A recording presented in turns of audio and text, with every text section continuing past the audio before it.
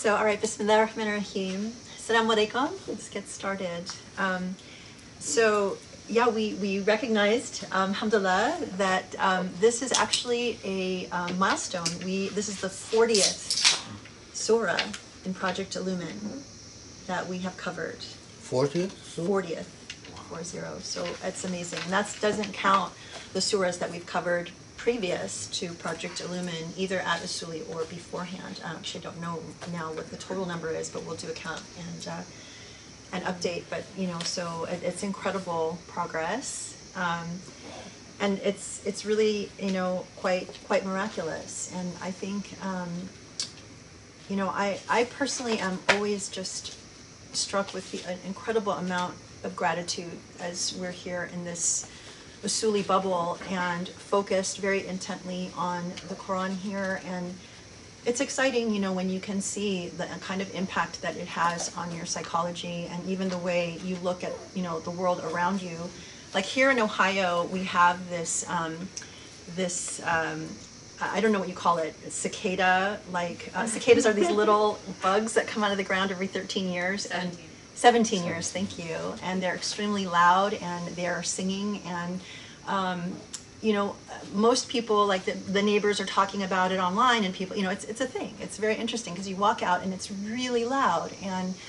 But when I hear this now, after the surahs we've covered, I think, oh, they're doing dhikr. It's a really beautiful thing. It's not, a lot of people think, oh, bugs, gross. Why are they, and they're everywhere and they're on all of the, plants and they're dying and they're, but I really honestly have not been able to look at a bug the same way since we have been covering these surahs. Like I've mentioned before, like now I really can't kill bugs and I just ask them nicely to go away because I don't know what else to do. And but alhamdulillah, this is like the impact of these surahs, and they make you very grateful, very appreciative, very aware of the creation of God, and I think that really is the point of what we're doing, and and the miracle, honestly, of being able to be here and to do it and to cover 40 surahs. Like I was remembering the other day, not that long ago, I think people understand that a sheikh has a lot of health issues. And it was not that long ago that he was bedridden and couldn't even walk to the bathroom without someone there so that he wouldn't fall and be a fall risk, and we had to hire, help. I mean, it was a completely miraculous change to be here. You see him on, camera, you see him doing the halakas. You don't see what happens behind the scenes. He's up all night preparing. A healthy person can't do these things and without you seeing the impact of it. So for someone who came back from being extremely ill, I mean, I know people I think there were even rumors that he had passed. So it was, a very serious thing. And so it's miraculous that we're here. It's miraculous that we're together and we're learning so much. And we cannot help but be grateful for that. And, and certainly, we've talked here about, how the shaitan becomes your enemy, especially when you are working on things that are important for Islam and important for God. And we grow up in a very secular, environment where people go, yeah, whatever, shaitans, Satan, whatever, people don't take it seriously. They don't believe it. And that's actually, the greatest win for the devil is for people to believe that, hey, the devil actually maybe is not really around, maybe doesn't really care, isn't really as intimately involved. And same for God. We learn here every single session, God is intimately involved in your life. And God knows everything and sees everything and feels everything. And I see it here with every little thing that we do. When we turn and we ask for help with anything, God is there if you're willing to believe it, if you're willing to see it, and you don't tell yourself, no, this is just a coincidence, no, this could have happened to anyone, everything is sort of random, that's kind of overblown, that God is actually cares about, whether you trip on a rock or, whatever little thing. But I think so much of your attitude of your life, if you do believe that there are no coincidences and that God is intimately with you, with everything that you think, you see, you feel, you react to, that relationship grows and it becomes vibrant and it becomes very beautiful. And I hope that the work that we do here, you know, for people who have a hard time like conceptualizing that and really accepting it, will start to believe that is actually in fact the case on both sides, you know, on the good side and also on the bad side. And, you know, so, you know, I just wanted to share like some of my tactics for, you know, what we refer to these as devil attacks. And of course, you know, outside of this circle, you know, that may seem very strange. But if you say that, you know, you talk about the whisperings, right? When we say the surah about the waswas, about how the devil whispers in you, and you reflect on your life and the things that, you know, when you're making a decision about whether to do something or not, that feeling of, oh, should I do this? Should I not do this? Is this a good idea? Is this not a good idea? Oftentimes we know very clearly whether something is a good idea or not a good idea. And we choose to either ignore or we choose to, you know, to embrace. And that's that whispering. And when it comes to, you know, working on the Quran and working on, you know, the project we've been working on here, we have definitely felt, you know, being on the other end of being a target. You know, there are things that go wrong. There are emotions that people respond to. There are irritations and annoyances that have, you know, arisen. And I think that in everyday life, these are things that people have to think about, you know, how to navigate. Here, working on this project, a lot of these things have become intensified. And so we've had the opportunity to reflect on, you know, how do you make a decision about how you confront a situation you're in. If you're feeling, you know, an annoyance or an irritation, do you allow yourself to feel that, or do you shut it down and recognize it, that this is a way that the shaitan is coming in to undermine whatever it is? It could be your day, you know, you want to do something happens that you weren't expecting and it throws off your schedule, you get really irritated and really annoyed. Or you see your friend and your friend makes a comment that hurts your feelings and it's another irritation, it pulls you away from what you wanted to do. You know, you're late, your friend is late, your family member, you know, forgot to put the cap on the toothpaste. You know, it could be any number of things, very tiny, very reasonable and rational, but they create irritation. It's an emotion that's opening a door to a negative feeling and a negative response, and can very easily lead to a chain of negative events. So when we're here working on something that requires a lot of positivity, a lot of big picture view, you know, we have a choice. We can either allow that irritation to enter our hearts and derail us from something we're doing that's important, or we can keep our eye on the bigger picture and say, you know what, we're working on the Quran, which is up here.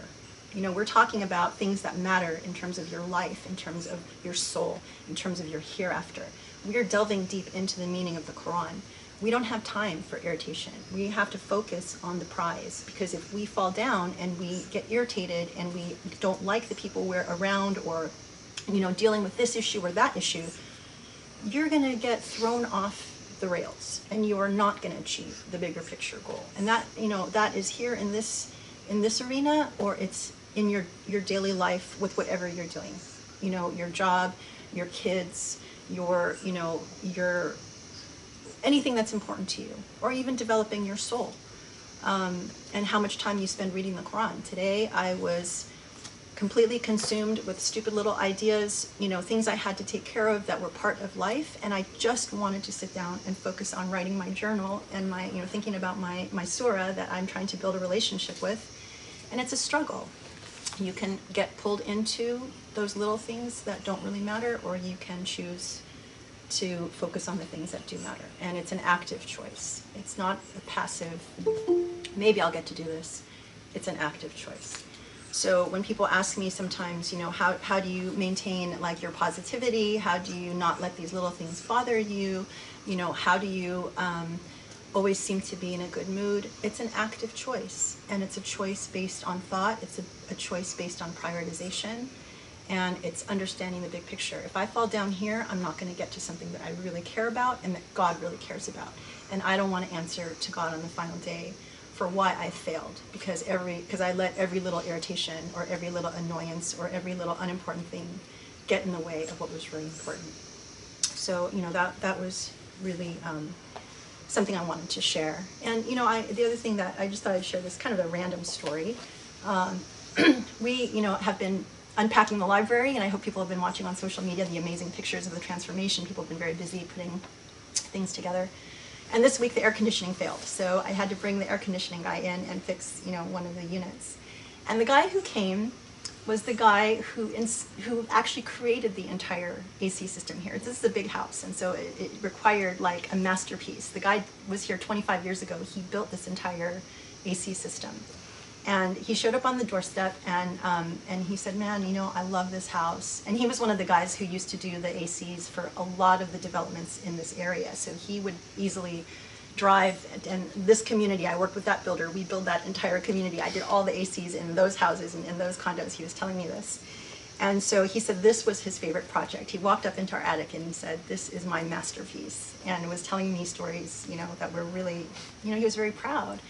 And he was telling me again, like also he had worked for this AC company for like 44 years. And then he apologized as we were talking. He said, you know, I recently had a stroke 2 months ago. And so, you know, if I'm speaking slowly and I can't articulate, please be patient with me. And, you know, I was just so touched at so many levels talking to this man, because he's older, you know, but it's like time passes by so quickly, right? 25 years. He probably never thought that he, you know, and he thanked me when he left. He's like, thank you for letting me re-experience this memory and being here in this house. And I was like, no, thank you. It was a pleasure to meet you and to talk to you about this, because, you know, it's like a history. We shared a history. You know, and I said something to him about, you know, I hope you get better and everything like that. But these are the things where you feel like the passage of time, you know, he probably thought it was a blink of an eye, you know, the 25 years that passed. And being here, having a stroke, now he's older, you know, probably thinking about retirement, probably thinking about death. You know, I said to him that, you know, that must have been so terrifying. I'm so sorry to hear that you had that happen to you. And he said, yeah, it scared me. And then it, of course, made me think, okay, 25 years ago, where was I? Where were we? We were in LA, you know, now we're here and life goes on, you know, and how many things that have changed. So just, you know, to like be grateful for every moment, you know, and recognize how quickly time passes and how soon we will reach that point and it's the end of our life and that's it, you know? And so things like this project are so important, because they really make you reflect on what's important in life and how you should spend your time and your energy and your care, because we're all going to die and we're all going to reach that point. And, you know, we want to look back and be grateful for how we spent the time and feel that it was valuable and that it wasn't wasted on irritations and petty things and stupid things. And I'm so grateful. Just a little story for today. Sheikh was up all night preparing. This is a big surah. He was saying it's a very special surah, and he was walking down the hallway. I caught him walking and, you know, talking to himself and looking like, oh, please God, help me get through this surah. And he said to me, you know, I have this entire surah mapped in my brain, and I really hope I can do it justice. And so I was like, yeah, like, first of all, I mean, what does that mean? You know, I'm not a scholar, but the idea of having an entire surah, not to mention the entire Quran, mapped in your brain and trying to struggle with how you're going to present it, it's exciting, you know, and it's also like, it's like having a taste of someone else's world, right? I'm like, I can't wait to hear what he presents to us of this map of this entire surah. And so, but, you know, again, like, when you appreciate how much work and how much energy, you know, and one of the things he said is, I can't believe that, you know, what I'm going to talk about, no one has actually talked about it this way before. I just assumed everyone would know this. And, you know, I said to him, well, how many people do we know that are like you, that have read as many books as you, that have, you know, read so broadly across so many different, you know, subject areas, and, you know, and then read all tafsir, and then to come at this, it's like you have a completely different tool set to understand the map of a surah that most people will never invest time to do.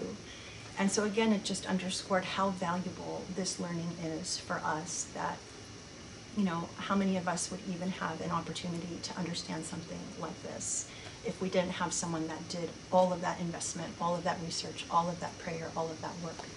So just again, to underscore the gratitude and, you know, 40 surahs, man, and then inshallah, you know, let's pray that we make it all the way to the end, and you know, leave this legacy behind. I think it's something that's just so special and so singular. So alhamdulillah, thank you for being with us. Thank you for being here, and thank you for. And ask for support and adopt a surah, please. Be part of our project. Be part of this lasting project. You know, if you, I think the idea of like sponsoring a surah where you say, okay, this is mine. You know, I every time someone reads this and benefits from it, you know, I know that I contributed to being part of that.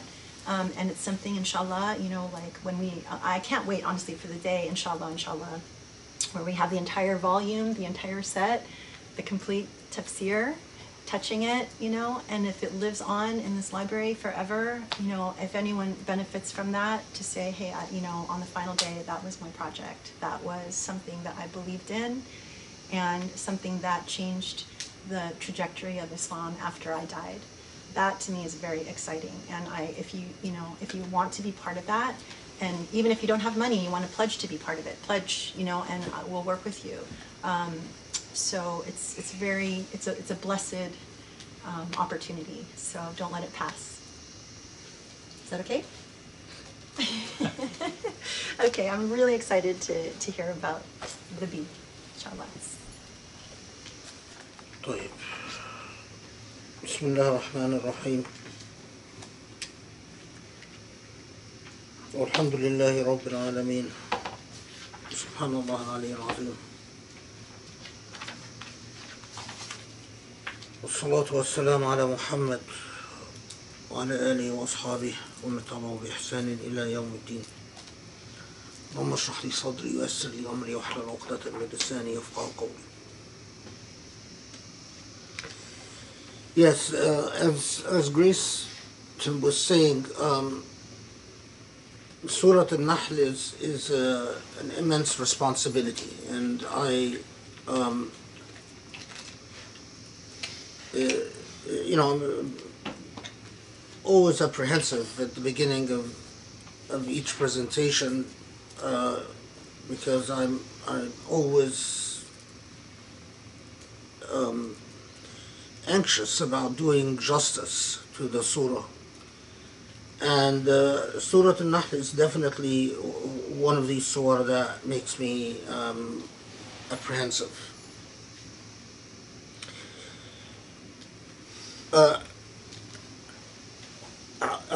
How many of you read Surah Nahl? Okay. So, as we inshallah will talk about, what is going on in Surah Nahl is very, very important.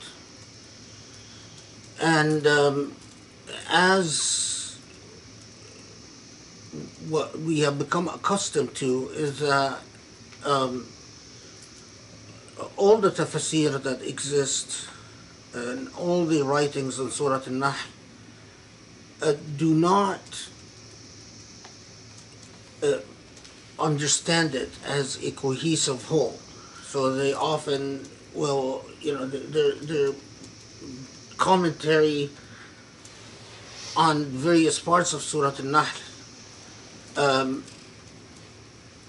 But the part that is often missing, or I mean, if we want to be more accurate, would say always missing, is to understand what this surah as a comprehensive, cohesive chapter in the Quran is doing.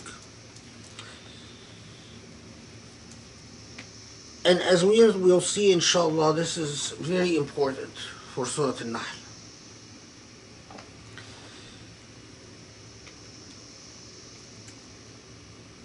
As you notice, Surah Nahl is not among the Hawamim. It's not among the Hawamim.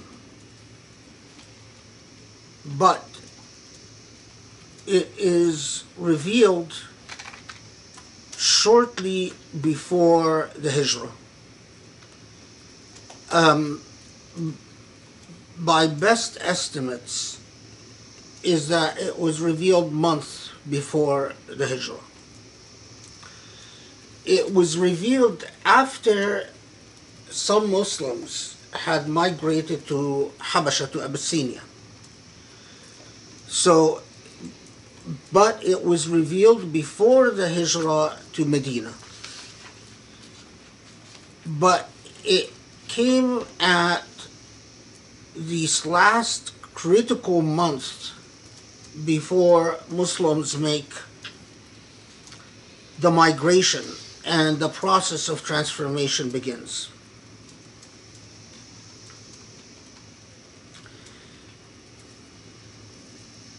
And although not part of the Hawamim, I tend to see Surah Nahl more in the family of surah like Surah, like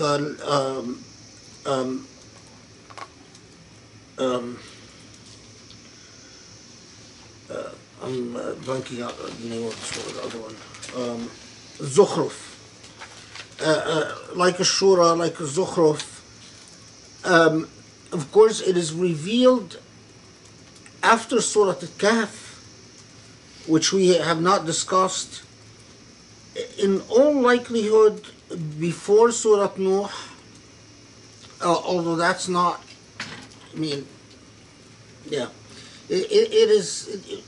there's conflicting evidence, but it is very different than either Kahf or Nuh, the surah that sandwich Surah Nahl. But Surah Nahl is so important that failure to understand Surah Nahl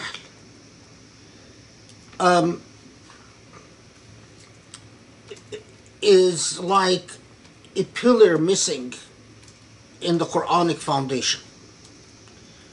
Surah Nahl, it is, as we inshallah will see, it is core to any serious Muslim engagement with life. And its message is so comprehensive and so compelling and so holistic that it is one of the surah that you can spend a lifetime studying. And I think it would yield so many lessons. The challenge with Surah Al-Nahl is that if we go verse by verse, it would take us too long, and I don't think it's necessary. So our focus has to be on the main comprehensive message of Surah Al-Nahl and on the map, the intellectual map of Surah Al-Nahl. And so I will try to avoid going line by line and instead covering the various moving parts of Surah Al-Nahl so that we can understand the message of the surah itself.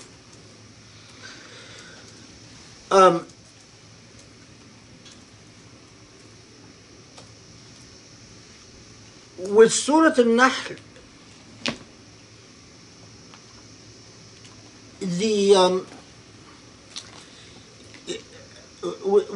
for many different reasons, this particular surah, I am not going to go through, a traditional method, a Sufi-esque method, and then my method, but rather I'm just going to simply talk about how I understand the message of the surah and what it does. And as we're going along, I might allude here and there to how the traditional tafsir understands something, or perhaps how some Sufi-esque approaches understand something, when I think it's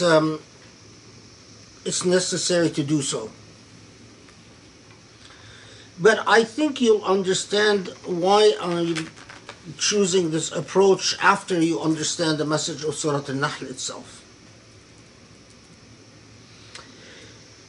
There are reports that, although everyone agrees Surah Al-Nahl is a very late Meccan surah, there are reports that say that 2 or 3 ayat, 2 or 3 verses of Surah Al-Nahl were revealed in Medina, and I think these reports are, I think that's pretty unlikely. They're largely speculative, and for reasons that I think will become obvious as we talk about the surah itself. But I think it wasn't revealed in its entirety in Mecca. I don't think any part of it was revealed in Medina. Despite the parts that we'll talk about that induce some scholars to say, well, it must be that if 2 or 3 verses were revealed in Medina and so on.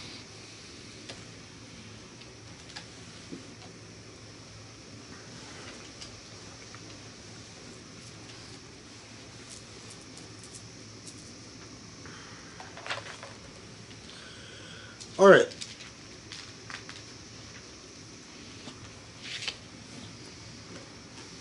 So I'll need your focus and concentration. Try to keep it.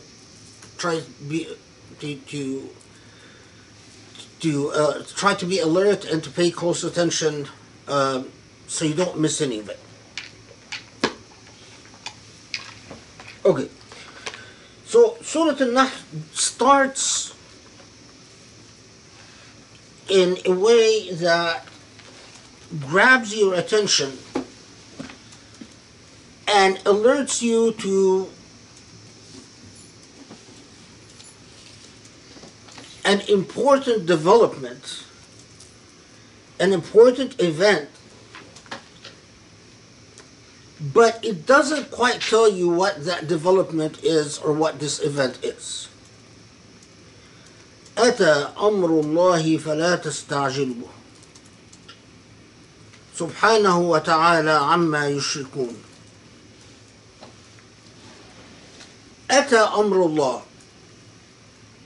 Now,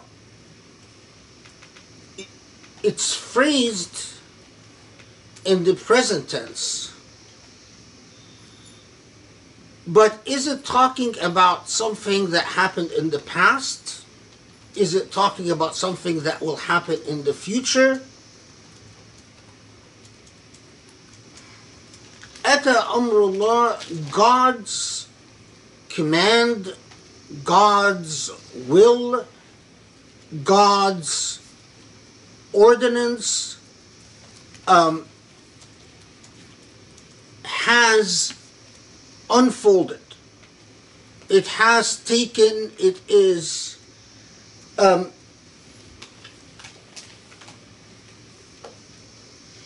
here. It's like saying God's command, ordinance, will is here. It is present. It's at your doorstep. So don't hasten it. And then, of course, what as the Quran often does, when it mentions Allah's command or Allah's will or Allah's ordinance, the Quran will often have a statement of tanzih, meaning a statement that disassociates the divine from partnership, that says there are no partners to Allah Ta'ala subhanahu wa ta'ala amma yushrikun. There are no possible partners. And of course in the traditional tafsir and Sufi-esque tafsir, there's a lot of writing about what is this thing that is mentioned as having come, and then you are told not to hasten it, or about to come and you are told not hasten it, or perhaps even that it came already and you're told not to hasten it. And so in the traditional tafsir, there's a lot of talk, well, maybe it's talking about the hereafter, the hereafter, and there's even a hadith that, it's not a reliable hadith, but that when this surah was revealed, the minute the companions heard Ata Amrullah, they all became alarmed and stood up. And then as the revelation continued, فَلَا تَسْتَعْجِلُوهُ, they realized it's talking about something that quite hasn't happened yet. So they relaxed somewhat. But according to this report, that there was anxiety. Again, it's not a reliable report for many different reasons, but it conveys a sense that you find, and often the traditional tafsir, that, is it talking about the defeat of the Meccans in the Battle of Uhud, sort of predicting it? Is it talking about the hereafter is about to come or will come soon? Is it talking about the total defeat of Mecca 10 years later, and the surrender of Mecca to the forces of the Muslim forces? What is it talking about? And then in the Sufi-esque literature, they have very allegorical interpretations of what Ata Amrullah is. And they often talk about that Allah's call to the conscience is present here and now, but don't rush it. If you're not patient with it, it's not going to work. If you don't have patience, if you're saying, I want it and I want it now, and I am not going to do what is required for the path, that it will elude you.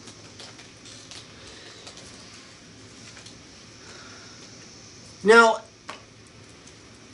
I don't think that, I just keep this in mind, and we'll come back to the end, we'll come back to the beginning of the surah at the end of our tafsir. Because I think what it is referring to is related to the entire theme of Surah Nahl. It is alerting you, in fact, to the message that the surah delivers to you.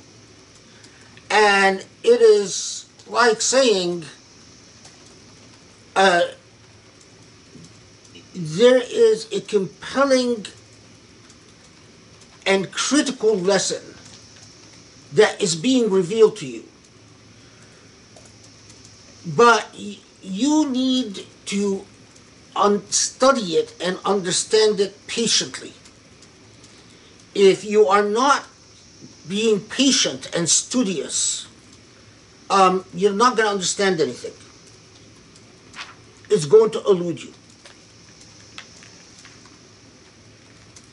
Okay. So that opening grabs our attention and tells us there's something. And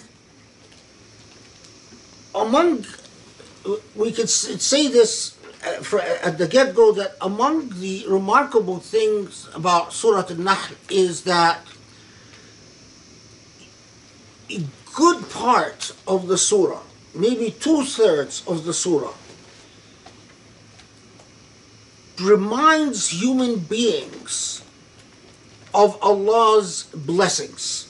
So some theologians even suggested that Surah Nahl should have been called Surah An-Na'am, the surah of blessings, because it consistently reminds human beings of how much God has given them and continues to give them, and underscores this theme of gratitude for the endless bounties and blessings that come from Allah.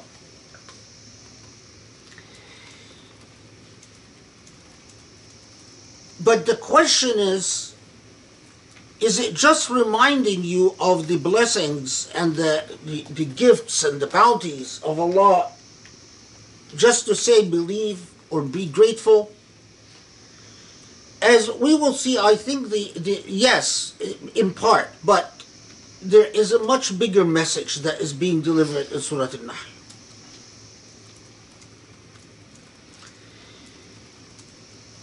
The other thing about Surah Al-Nahl is we notice a very important fact that people just don't seem to notice. And that is, in the entire surah, there's only one prophet mentioned. And that's the Prophet Ibrahim. And the way that the Prophet Ibrahim is mentioned in the surah is a key to understanding the entire meaning of the surah. And the Prophet Ibrahim ﷺ is mentioned towards the end of the surah, after the surah is presenting you with a moral engagement that culminates with the mention of this prophet. So, as we said, we'll come back to the first ayah, inshallah. And beyond that, Allah immediately reminds us that the divine is in contact. The divine is involved. And that the angels are sent with the Holy Ghost, meaning the revelation, the Spirit, delivering God's message, and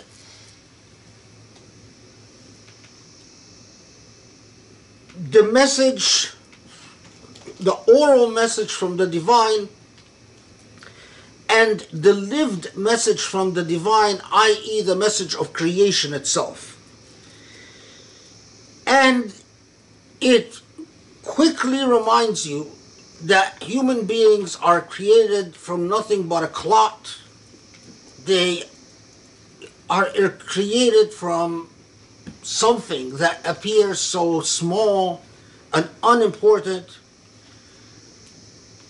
and that the most distinctive things about human beings is that they have this remarkable ability of voluntarism. They get to choose, and because they get to choose, فَإِذَا هُوَ خَصِيمٌ مُبِينٌ, because they get to choose, they can also argue. And that human beings are rational animals capable of argument.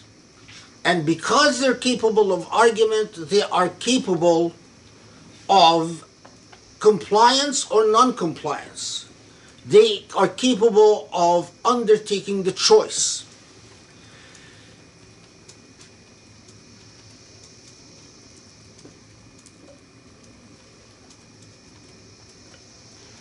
فَإِذَا هُوَ خَصِيمٌ مُبِينٌ. Khasim even has an implication. The term itself implies that human beings it's not just that they can argue, they can even argue with God. And they can defy God. And God is fully aware, and as the surah will tell us, this is quite intentional, that Allah understands that Allah has created beings that have the ability to argue with God, reject God, turn away from God, but this is all a part of what is intended. Okay. And as we will see, this beginning, the reference to human being as an argumentative animal is, again, very important for the trajectory of the surah and the message that the surah it will convey to us. And then the surah right away moves to reminding you of the blessings. And here, I mean, as I said, I'm not going to go ayah by ayah, but I'll just comment on certain things.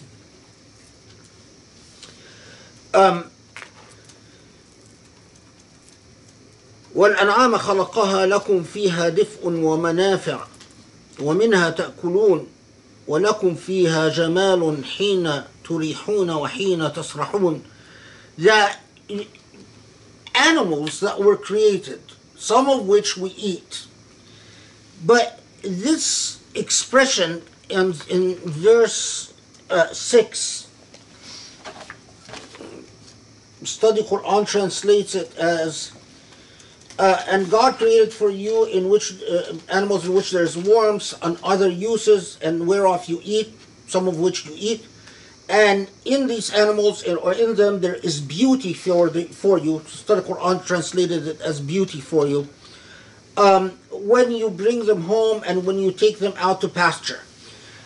وَلَكُمْ فِيهَا جَمَالٌ, that they beautify your life. And it is a reference that caught the attention of many Quranic commentators. To alert us that yes, animals are there in part for to serve, but they add an aesthetic quality.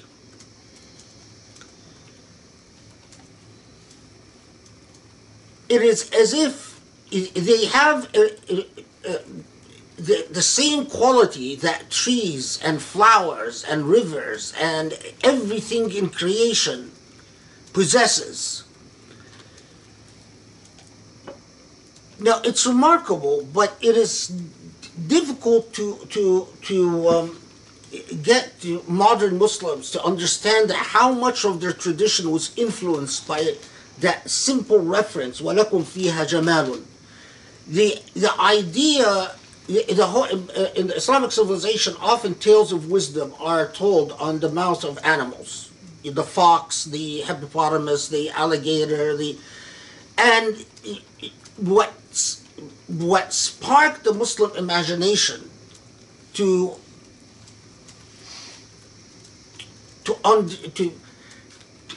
give the existence of animals its due.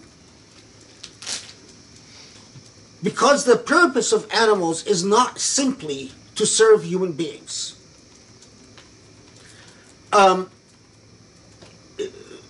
The practice, for instance, of exterminating animals as a solution, it only entered into Muslim lands with colonialism. The practice of killing animals for their tusks, or over hunting animals, or making sure that animals do not disturb fancy neighborhoods, or killing stray dogs or cats instead of putting them in awqaf, as used to be the practice for hundreds. It only was introduced with colonialism. The Islamic tradition itself is replete with this idea that you cannot simply exterminate an animal to get rid of the nuisance. It's a very foreign idea to the Islamic tradition. Okay, so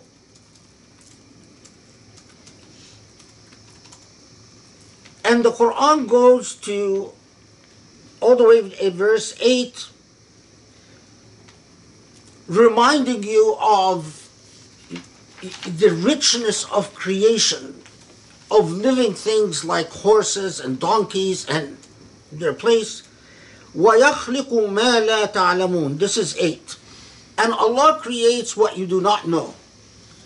Now, again, one of these Quranic references that has a big story in the Islamic civilization. There is a hadith, it's not a reliable hadith, it's not authentic, that which the Prophet is reported to have said, وَيَخْلُقُ مَا لَا تَعْلَمُونَ, God creates what you don't know, is that the Prophet talks about God creating people that are far away from our eyesight. It sounds, if you read the hadith, it sounds like as if the Prophet ﷺ is talking about aliens. But as I said, it's not an authentic hadith. But nevertheless, the important part is that God is constantly creating, and that what we experience of God's creation is very limited. And that is also why, unlike in the Christian tradition, Muslims never had a problem, or Muslim jurists never had a problem really was accepting the possibility of creatures from other planets, of aliens, of UFOs, of the whole thing, because the Quran tells us Allah creates what you don't know. And what you don't know is quite expansive.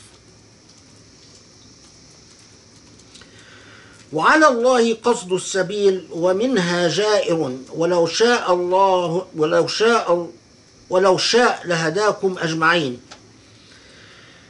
This is 9. And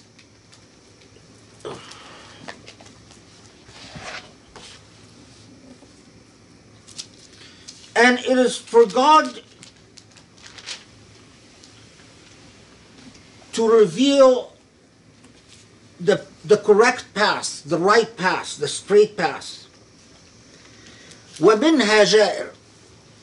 Although God shows the right path, but there are plenty, regardless of how they're shown, they will go astray. وَمِنْهَا جَائِرٌ means some will deviate. Just people, regardless of how much you show them the path, they will go astray, they will spin off. And as we'll see, this is again quite important for the central theme of the surah itself. But remember, you Muhammad and you Muslims, remember that if Allah would have willed, everyone would have been guided to the path. But that's not what Allah wills. Again, it is easy for the modern mind to sit there and say, yeah, okay, so, but you are creating the seeds for a civilization. And this is precisely what the seeds for what it took an entire enlightenment in Europe to simply, and that is tolerance, the idea of diversity as not a moral failure, but diversity as a fact of life. That is not necessarily a moral failure, because pre-enlightenment, diversity was seen as a moral failure. It is something where people, the devil has won when people are diverse. But in the Quranic outlook, from the very beginning, time and time again, Muslims are reminded, regardless of how much Allah shows the straight path, there are people who will go astray, and if God would have willed, everyone would have believed, everyone would have been truly correctly guided, but God doesn't will it, and so it will not be.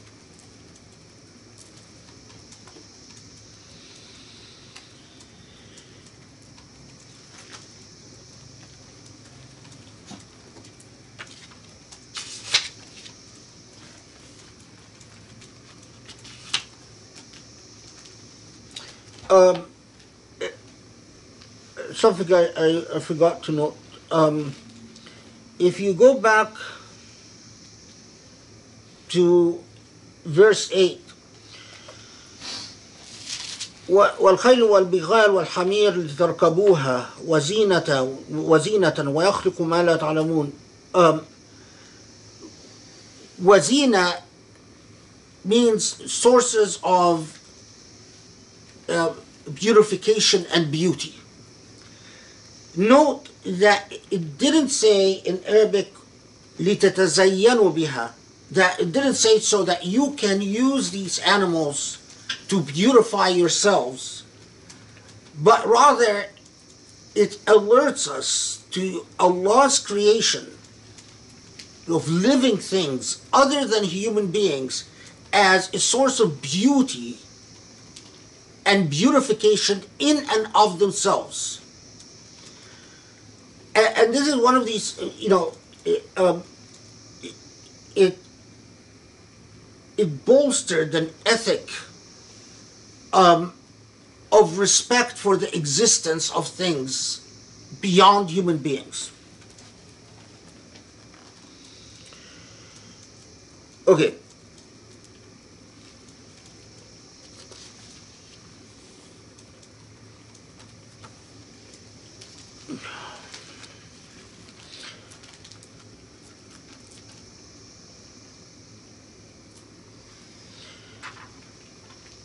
And up to 11, it alerts you to common themes: rain, water, vegetation, the growth of diverse fruits and vegetables. And you can probably imagine that the minute the Quran refers to هو الذي أنزل من السماء ماء, it is God who sent water from the heavens. In Sufi-esque approaches, that's understood allegorically for a theme of guidance. And the heavens are always allegorically understood to refer to guidance and God's divine connection.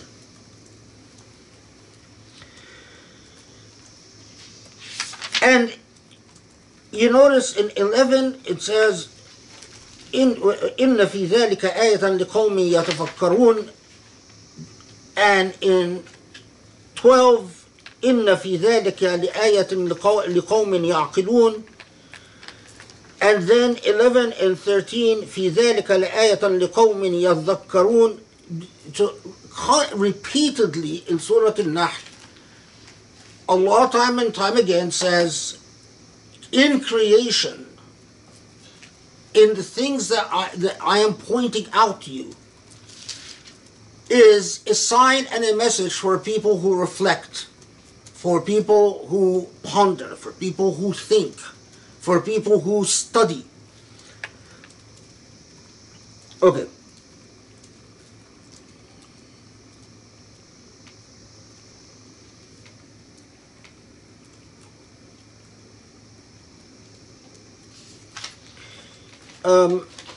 In 14 وهو الذي سخر البحر لتأكلوا منه لحما طريا وتستخرجوا منه حلية تلبسونها وترى الفلك مواخر فيه ولتبتغوا من فضله ولعلكم تشكرون.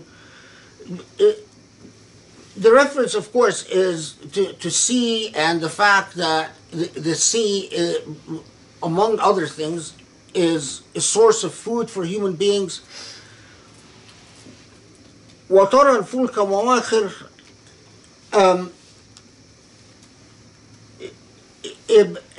a reference to the properties, the physics of water in the ocean that is able to carry things like heavy boats that sail in the sea. The reason I'm flagging this, in Sufi-esque tradition, وترى الفلك مواخر is understood entirely allegorically for the what they call the methodology or the path, the tariqah for guidance. That is they ask frequently, will say, how does the ship sail within you?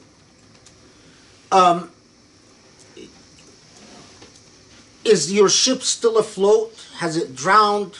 Is it actually sailing correctly? And they also understand the stars, referred as a source of navigational guidance, also in allegorical terms. So the stars are usually the teachers of the tariqah that walk you through the process of irtiqa, through the process of elevation. And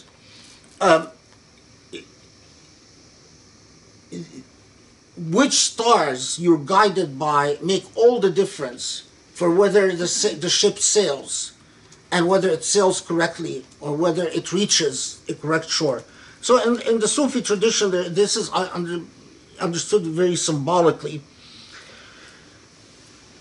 But for our purposes, I want to emphasize that the Quran is doing what it precisely sounds like it's doing.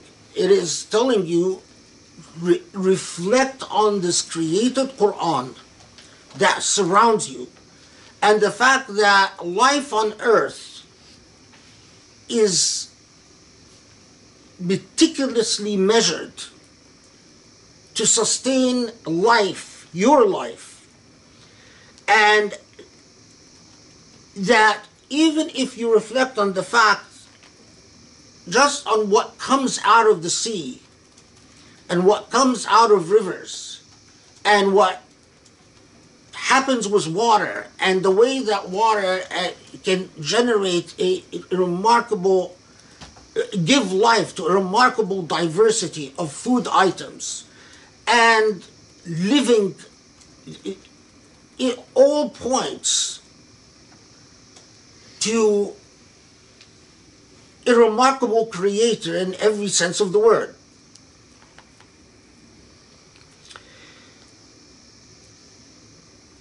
And then we get to وَإِن تَعُدُّوا نِعْمَةَ اللَّهِ لَا تُحْصُوهَا إِنَّ اللَّهَ لَغَفُورٌ رَحِيمٌ. So this is 18. And if you try to in fact count the bounties and the gifts of your Lord, you're not going to be able to.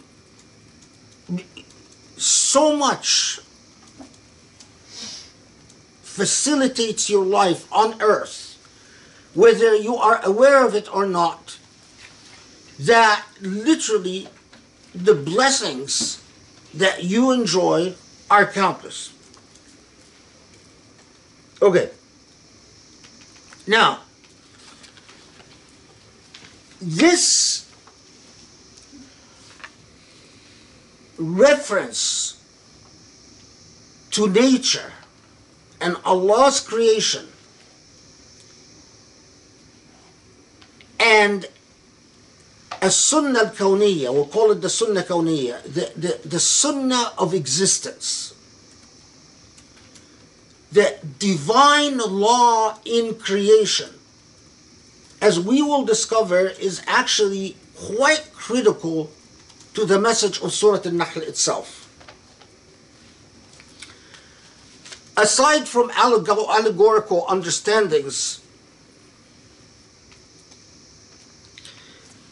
on the theme of allegorical understandings, similarly, when the Quran says,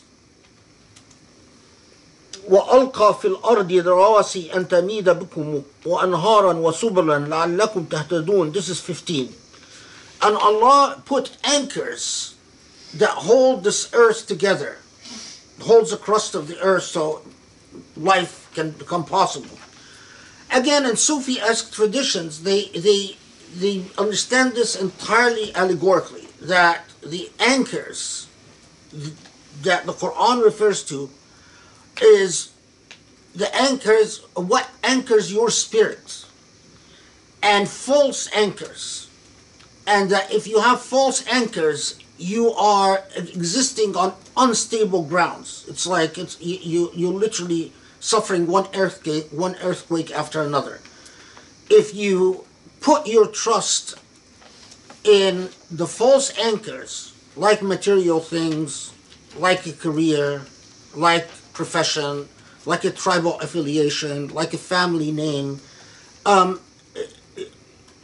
you are dooming yourself to a life of earthquakes. Whether you realize it or not, at the beginning, when you're young, youth is full of your energy as a young person prevents you from feeling how unstable the grounds under you are. But as you get older, you feel the instability more and more.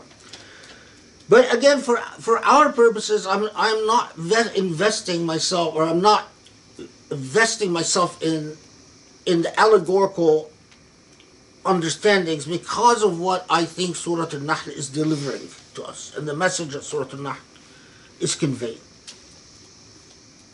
Okay. So, and if you count God's blessings, you won't be able to.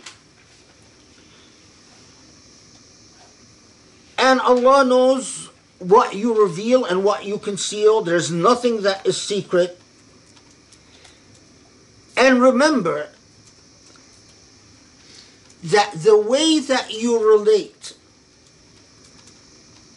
to creation and to the Creator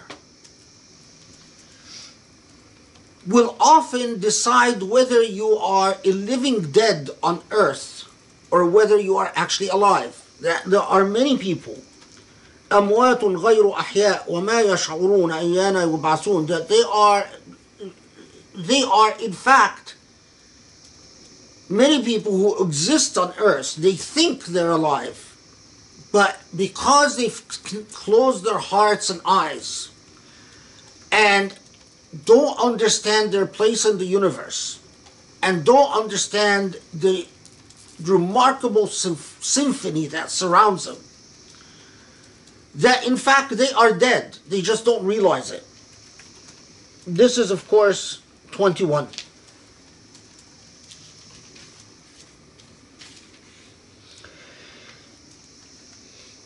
And again, in 23, Allah emphasizes again to you that Allah knows what you conceal and what you reveal. Allah knows you intimately. But this time, what is added is إِنَّهُ لَا يُحِبُّ الْمُسْتَكْبِرِينَ. And Allah does not like and does not favor the arrogant. Those who are high and mighty, those who suffer a form of egocentrism. Their egos do not allow them to understand their existence in relation to the existence of everything else. They might think that all animals, for instance, are there for their entertainment and their amusement. They might think that all rivers and plants are there for their exploitation. The istikbar is, when we say arrogance, it is thinking you're entitled to more than you are in fact entitled to.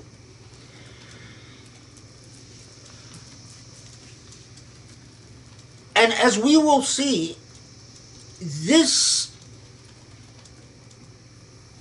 idea of the place of the ego and what it does will be developed further in Surah Al-Nahl later on in the surah.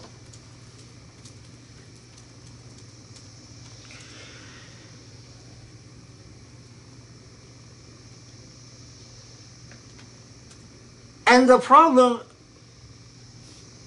with those who have this ego problem, this arrogance issue,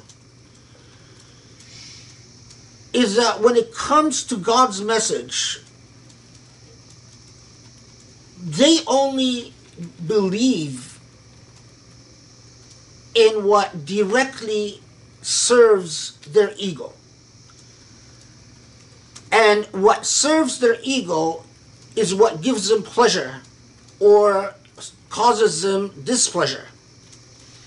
So they don't believe in an abstract life that belongs to another because they don't feel it. This process of istikbar, and as a result, when they hear Allah's message, they say, well, these were the fables of the old, asatir al-awwaleen, that these were the mythologies, the fables. Why are they mythologies and fables? They have no patience for ideas about balance and justice and understanding your place in things, because they are simply self-referential. They believe in something to the extent they can have an experience with it, and if it benefits them, gives them pleasure, then they welcome it. If it gives them displeasure, then they reject it. But beyond that, in order to believe in the rights of others who do not experience directly, you need a level of abstraction. You all follow this? If I deal with you, if I deal with Joe, I have experiences with Joe. But if I've never dealt with Cheyenne, but I want to understand Cheyenne's rights, and I've never had any dealings with Cheyenne, I am dealing with an abstraction. If I am a mustakbir, then all my thoughts are related simply to Joe and me. Why? Because I deal with Joe. I have no patience for an abstraction, i.e. Cheyenne. But the fact that I have no patience for an abstraction is going to make me among the unjust. Because then I don't have patience to thinking about the rights of people that do not directly impact upon me. They're not within my sphere of lived experiences. And that's a problem. Because then you live selfishly. Although the extent of your selfishness is something that you don't realize.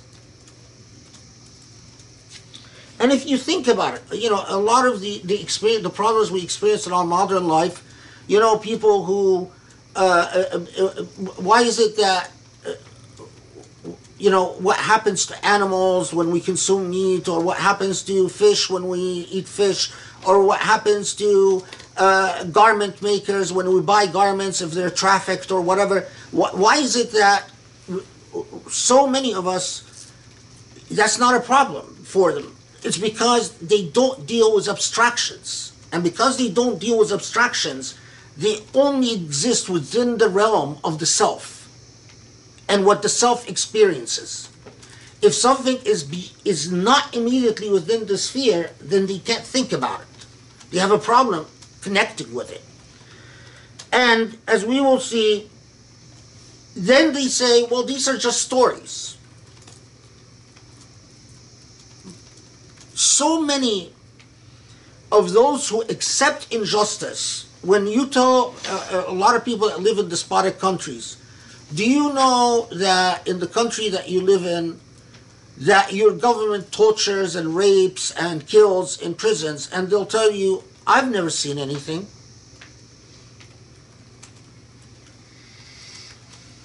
What is their problem? Is that when you talk to them about a message, they say, well, it's a story because I didn't experience it. It's a fable. It's false news.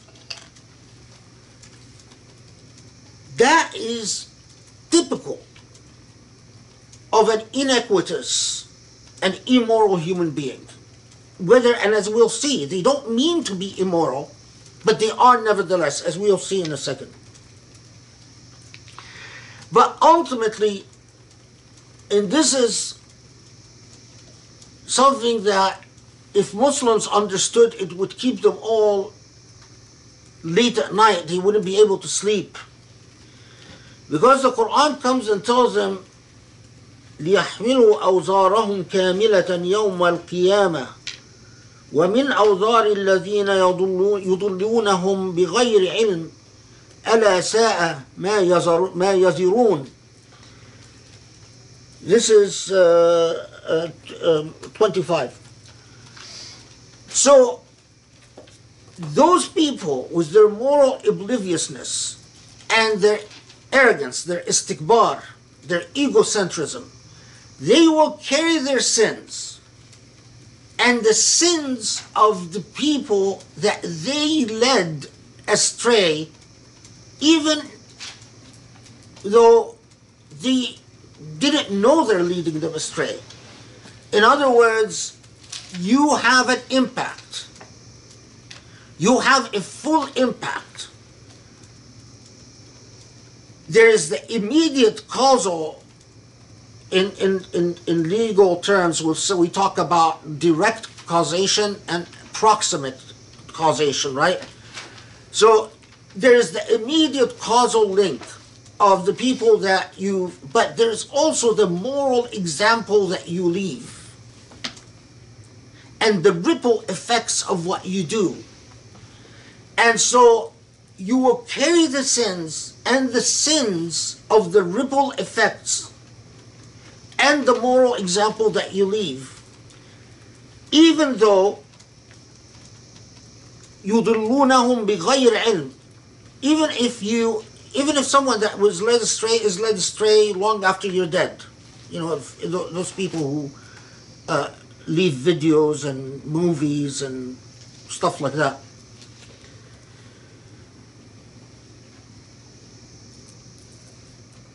Now we get to a core message in Surah Nahl.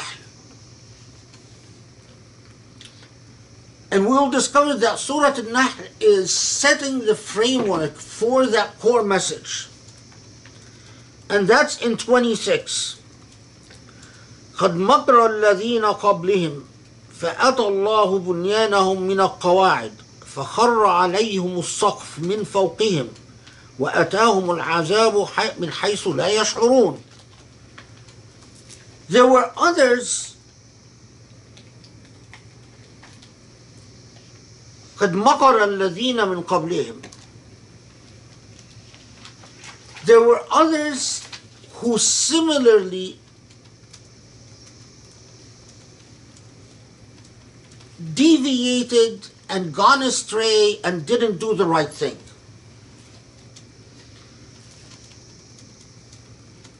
And so what happened is that the home that they built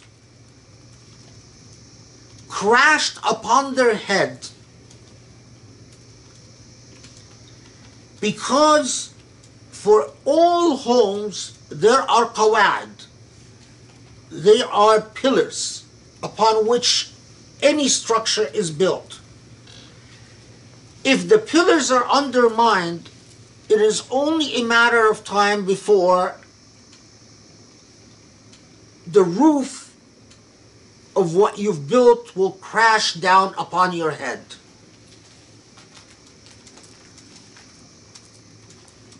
So, what are the pillars and what is the roof that Surah Nahl is telling us about? And this is the most amazing and mind-blowing thing about Surah Nahl, as we will see, inshallah. Surah Nahl is telling us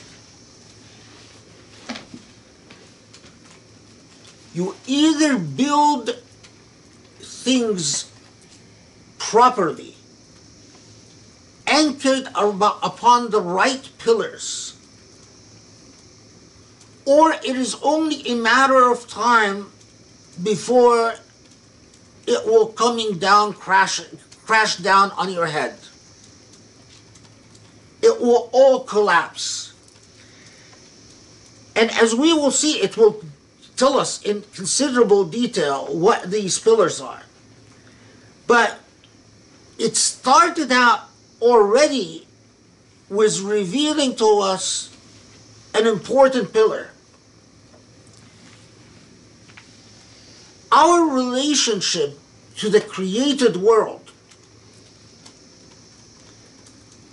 our relationship to the things we consume, the things that we exist with, and things that beautify our existence.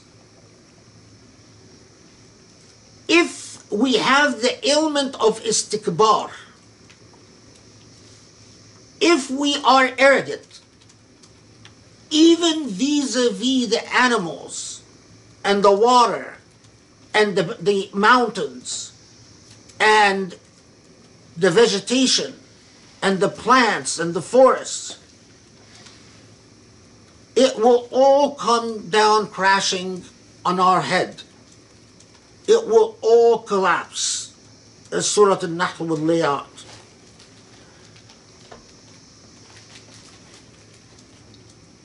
It doesn't just start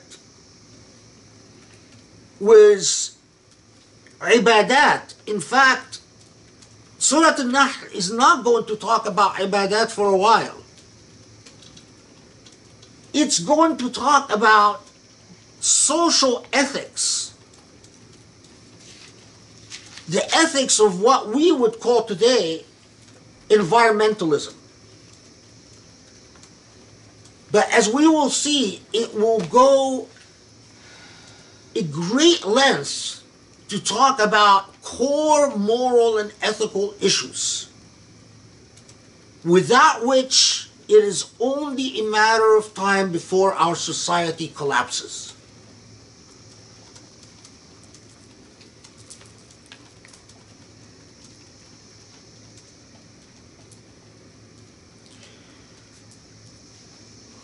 So, remember 26 is very important, because we'll come back to this, as we inshallah will come back to the first verse.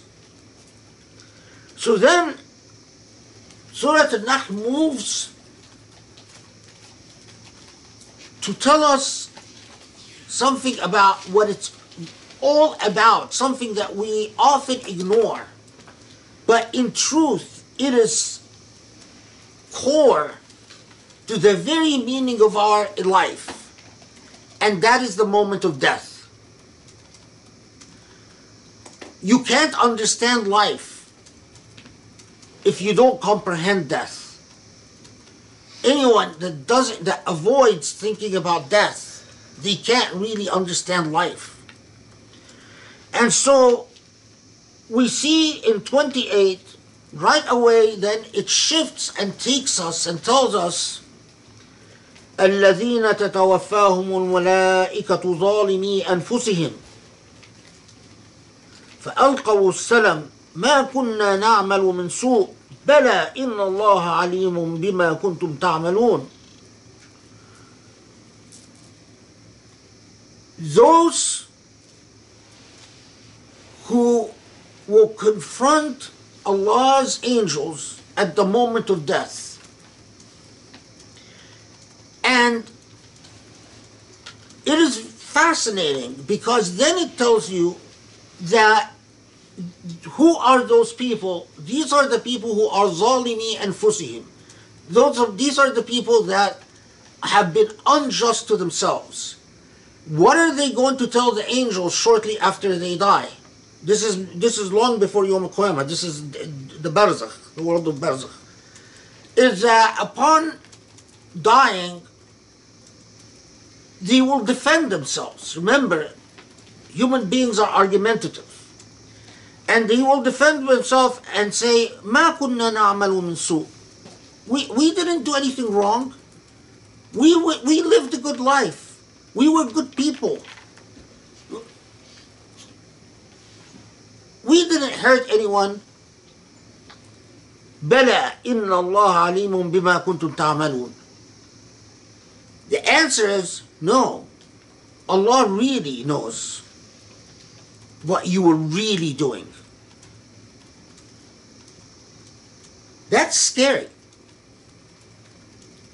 Those who die, they think they've been living a good life, but upon death, they discover that in fact, they are among those who have left a legacy of dhunub that they will bear.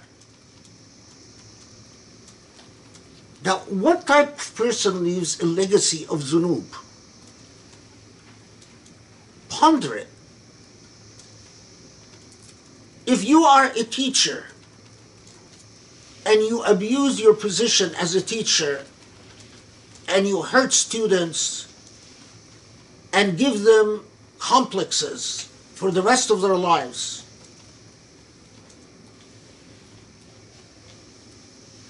you make someone, maybe a student, hate Islam. Maybe you make another student have deep psychological problems because who knows whatever abuse you inflicted on them. Any position of trust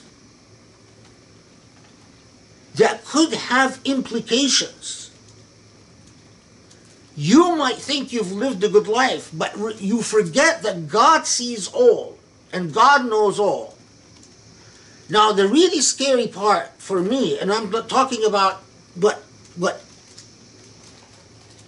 makes my tears roll down,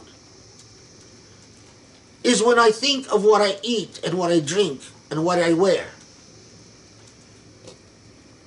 At that moment when Allah says, where did your money go? Did you support the right things? This is what my istighfars all day long is about. Because Allah demands that I, as a human being, live a morally conscientious life. And moral conscientiousness in an earth that has become full of injustice is very difficult. But the least that I can do is to try my best and to be humbled by my inabilities, not to minimize them and say, oh, God will forgive me.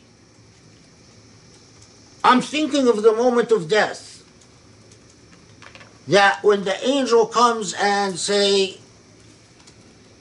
you deserve a salam, you deserve peace on you, or do you deserve to be treated as an outcast? And then we see in 32 the contrast. الذين تتوفاهم الملائكة طيبين يقولون سلام عليكم ادخلوا الجنة بما كنتم تعملون. Now here the contrast. Those who die in a pure state, and the angels know that their legacy is clean, and all they can tell them is Salamun alaykum. Whether you believe in the torments of the grave or not, Azab al-Qabr, but the reality of the moment of death is undeniable. In the moment of death, you will see either comforting angels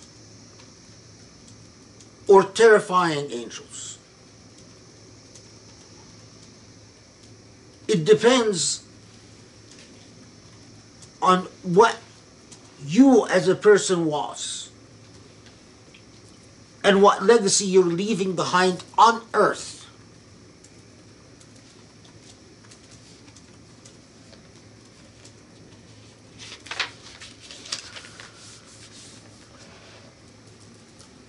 Now,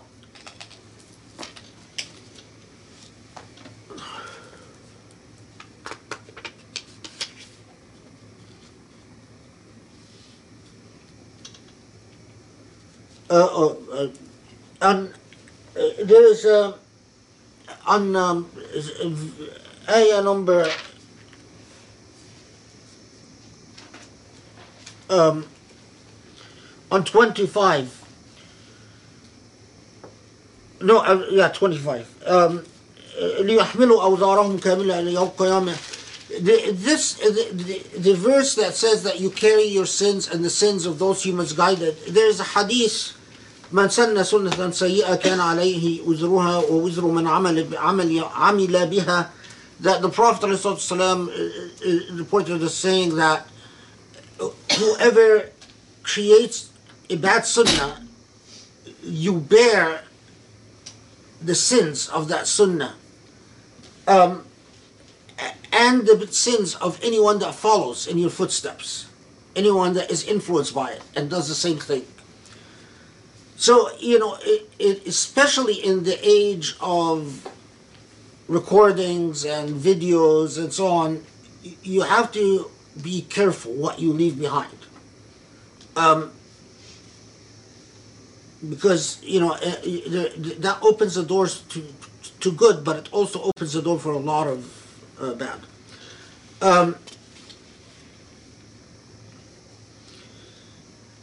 The other thing is, on 23, when Allah refers to al-mustakbirin, the arrogant, remember that the Prophet ﷺ said, when he was asked, what is kibar, what is arrogance?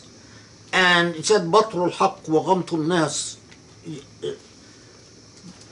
denying the truth or resisting truth, وَغَمْتُ النَّاسِ, and refusing to recognize the rights of people. So al-istikbar is not just something limited to rich people or something limited to powerful people. It is limited, it means people who are self-referential, egocentric. They don't care about the rights of others. On 26, when Allah refers to tearing down things collapsing, when the columns or the pillars are torn down, there are reports in traditional tafsir that say that verse 26 is referring to the Tower of Babel that was reportedly built by Nimrod. What is Nimrod in English? I don't know. Nimrod, right? Nimrod? Same thing. So Nimrod bin Canaan, who reportedly built this high tower in Babel because he, like the Pharaoh, he imagined that he can sort of to mock the idea of divinity, and the tower crumbled. Now, of course, the traditional tafsir, this coupling between, an event saying, oh, well, it must be that it's talking about the Tower of Babel. But the way the ayah it's general. It doesn't limit itself to a single historical event. And as we all see, it is important to the entire message of Surah Nahl. So I don't put much weight on the traditional claim that this is limited, that this is referring to the Tower of Babel and so on. I mean, for that matter, it could refer to any building that collapsed that was built by a tyrant. And I'm sure there are, thousands of them in history. Okay.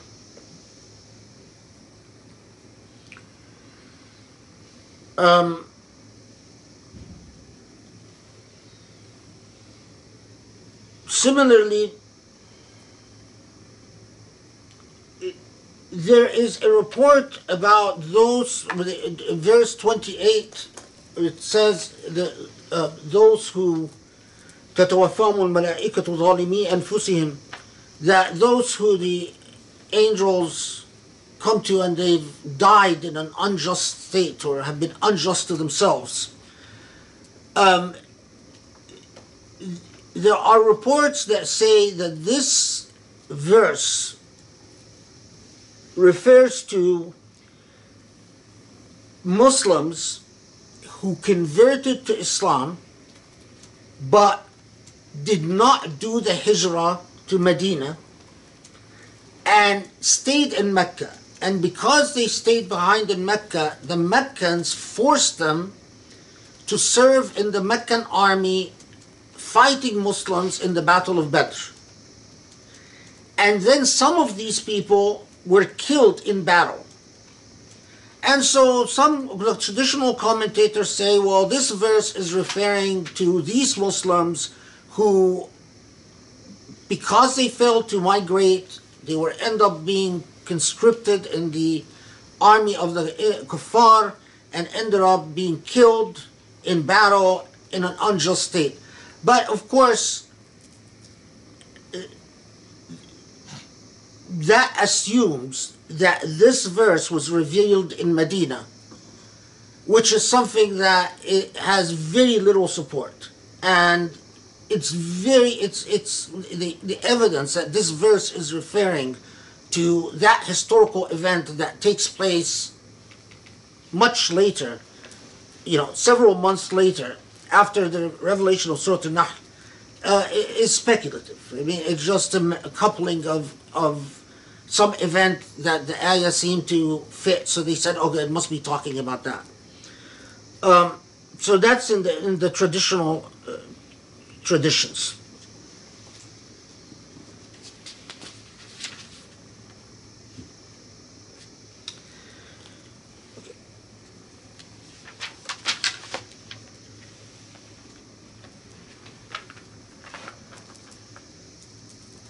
You're all with me? Why do you look distracted? Bismillah ar-Rahman ar-Rahim. Okay, so we are at 35.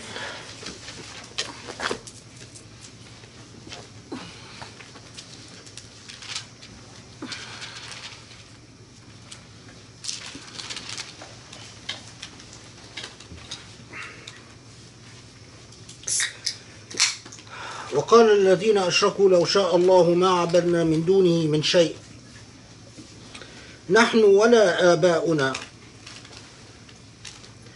ولا حرمنا من دونه من شيء كذلك فعل الذين قبلهم فهل على الرسل إلا البلاغ المبين. So in 35 the typical, again the Quran answers, or again the Quran mentions the typical attitude for the rejectionist camp, the camp that has a hard time, as it said earlier in the surah, hard time not going astray from the straight path. And the typical attitude is to feel, well, if God would have willed, we would not have gone astray. And so we are what we are. And it's important to understand this because it is not just that they are saying, oh, we are using God's, it's not that they are necessarily believers in predestination. It's not that they are adopting a determinist philosophy. Rather, that their attitude is, we are what we are. We accept ourselves the way we are. So, and the way we are is the way our heritage is, the way our parents were. So we have a way of life, don't bother us. And as we will see, this is one of the attitudes that leads to the collapse that Surah Nahl is speaking about.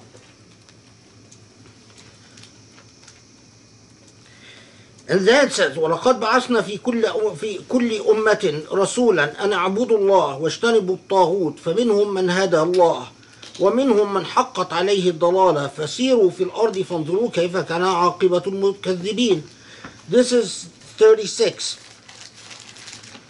إن تحرص على هداهم فإن الله لا يهدي من يضل وما لهم من ناصرين.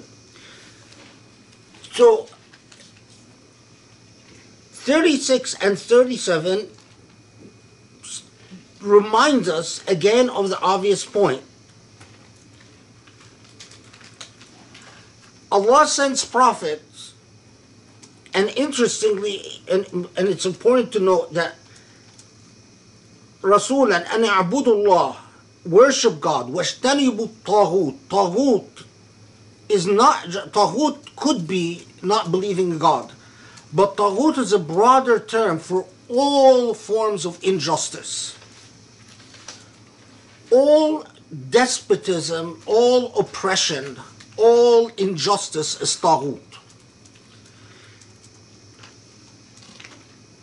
And some took the warning seriously and worshiped God and resisted Taghut, but some did not. The important thing in 36 is that Allah invites us, saying, فَسِيرُوا فِي الْأَرْضِ, study the earth.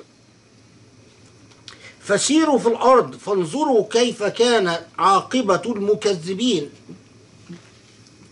Traverse in this land, meaning Siru fil Ard doesn't necessarily mean travel the earth. It means study the record of the earth. Study history in our modern language. Study history so you can learn what happened to those before you that collapsed.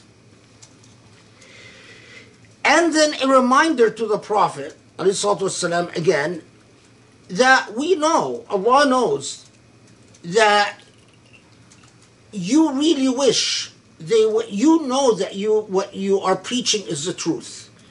And as a result, you really wish all of them would believe you and follow you.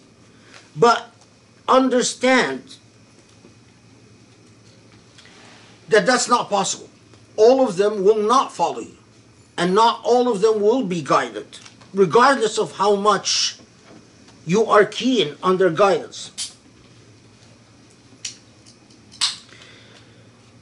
Okay. Then we move down to 41. وَالَّذِينَ هَاجَرُوا فِي اللَّهِ مِنْ بَعْدِ مَا ظُلِمُوا لَنُبَوِّئَنَّهُمْ فِي الدُّنْيَا حَسَنَةً وَلَأَجْرُ الْآخِرَةِ أَكْبَرُ لَوْ كَانُوا يَعْلَمُونَ. This is 41. And as for those who, in fact, migrated after they were treated unjustly, Allah promises to reward them in this life and in the hereafter. And here it's talking about those who migrated to Abyssinia. Those who were oppressed and had already left Abyssinia.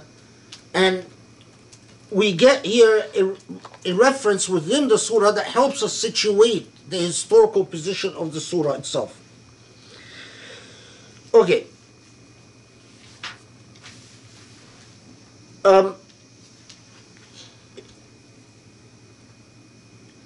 In passing, notice verse 44, it says, وَمَا أَرْسَلْنَا مِنْ قَبْلِكَ إِلَّا رِجَالًا نُوحِي إِلَيْهِمْ فَاسْأَلُوا أَهْلَ الذِّكْرِ إِن كُنتُمْ لَا تَعْلَمُونَ. The Quran, in more than once, makes a reference to Ahl al-Dhikr, the people of the remembrance. And it advises Muslims to consult, to use the people of remembrance as a reference. Of course, in traditional tafsir, there's a discussion as to whether in this context, in this ayah, 44, whether here it's referring to Ahl al-Dhikr, meaning the scholars of Judaism and Christianity, or it's referring to scholars of Islam. And in Sufi-esque tafsir, they read this reference here to referring to scholars of Sufism. But elsewhere in the Quran, elsewhere it will talk about Ahl al-Dhikr in a different context, so we'll leave that discussion till then. For now, just notice that there's this reference to consult people who specialize, those who in fact studied the matter. Okay.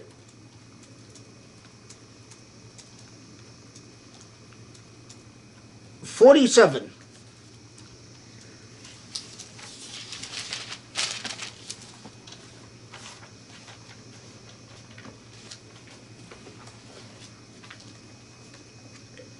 A warning that we would expect in the Quran, because it occurs several times, that tells people you don't know when the day of judgment will be.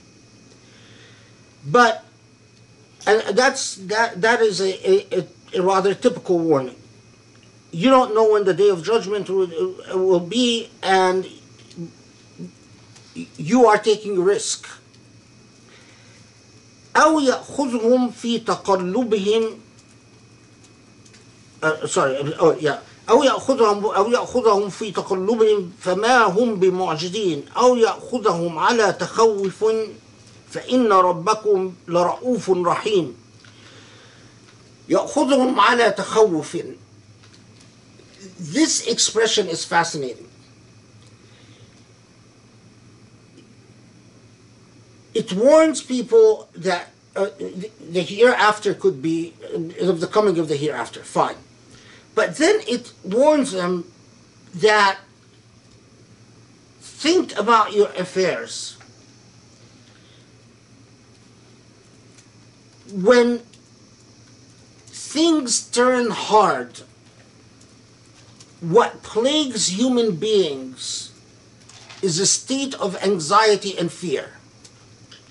When people start going through the process of collapse, the results of their injustice, what pervades society is not stability, but instability, anxiety, and fear. This expression would fit perfectly to every society that has collapsed and produced refugees, for instance. يأخذهم على تخوف. So there's this social anxiety, and they start seeing that disasters are occurring one after the other. It's like saying to you, be careful, there's a hereafter. But also, things could start falling apart all around you. And then you will live in anxiety as you turn to God, as you see the things that you thought were stable in life collapsing after the other. يأخذهم على تخوف is also not just addressed to societal context, but also addressed to the individual context. So you could build your entire ecosystem on a profession, but suddenly you see your professional life collapsing. You could build your entire ecosystem on wealth and a family, but suddenly you see your family collapsing from the inside. يأخذهم على تخوف is that you live full of yourself when things are going well, but you don't know when Allah starts making things collapse within.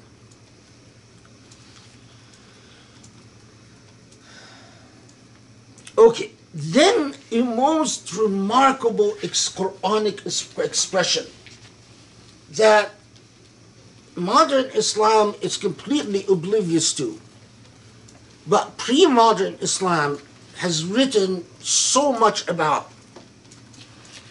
أَوَلَمْ يَرَوْا إِلَى مَا خَلَقَ اللَّهُ مِنْ شَيْءٍ يَتَفَيَّأُ ظِلَالَهُ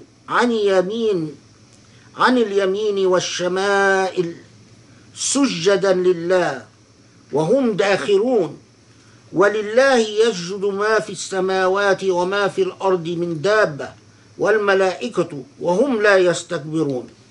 So 48 comes and tells us, look at the study Quran. Have they not considered that whatsoever God has created casts its shadow to the right and to the left, prostrating to God while in a state of humility? And unto God prostrates whatever crawling creatures or angels are in the heavens or on the earth, and they are not arrogant. وَهُمْ لَا يَسْتَكْبِرُونَ. So, the shadows being cast to the right and left, and these shadows are prostrating before Allah. And in fact, everything in existence prostrates before Allah. And so you pause and you say, how are the shadows prostrating before Allah? Now, in the Sufi-esque tradition, they take this to great heights of spiritual philosophy between what is real and what is unreal. The shadows that you cast right and left in the Sufi-esque tradition are shades of the self that are not true to the selves. In the traditional tafsir, it doesn't tell us much. But reflect upon this. Everything, including the shadows being cast to the right and left, well, how do the shadows come about? The shadows are a product of the natural laws of creation, as-sunnah kawniyah. And prostration means that all lives in a state of submission to the divine will as Allah coded existence. As Allah coded the properties of light, the properties of darkness, the physics of light, and the physics of darkness, and as Allah coded everything in nature, you are in fact existing. It's a shift in paradigm in the way you see everything. You are not just existing in creation, but you are existing in an intentional creation. Everything, including the shadows, including every whisper, including every hiccup, including every yawn, everything is according to the law of sujood, meaning the law of submission. It is all meticulously measured. The reason that suddenly we don't find a human being waking up with the bed on the ceiling instead of the floor of the bedroom, or you're not walking and you find that suddenly you are running despite your will, or suddenly your arm starts flapping and you fly with one arm. All of it is because of that state of sujood in existence. Rationality and reason, which is anchored in the empirical laws of causation, is in fact a state of sujood. When you study reason and you study rationality, you are studying the laws of sujood. That is why when someone like Mullah Sadra says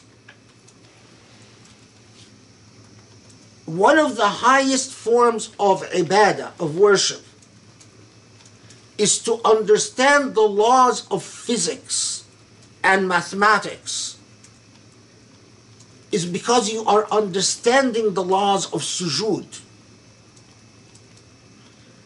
It's a paradigm shift.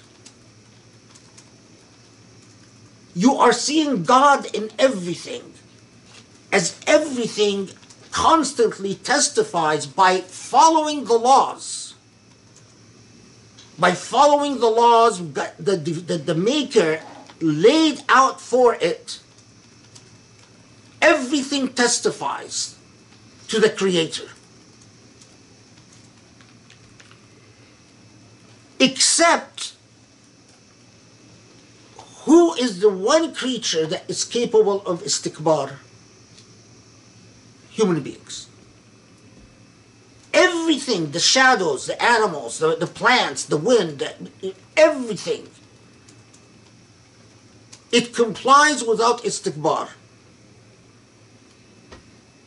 This will become very critical as later on the Quran says ayat al-amana. But for now it is telling you, understand, creation is not happenstance and it's not there for you to do with it as you please. Creation is in fact in a state of sujood. So when you meddle with creation, keep in mind, you either meddle with creation according to the laws of the Creator, or you are introducing a disruption to the state of ibadah that creation is in vis-a-vis the Maker. When I come and I change the properties of things,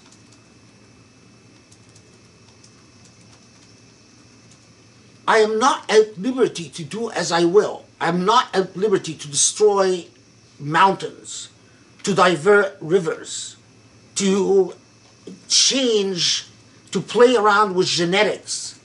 Everything is measured.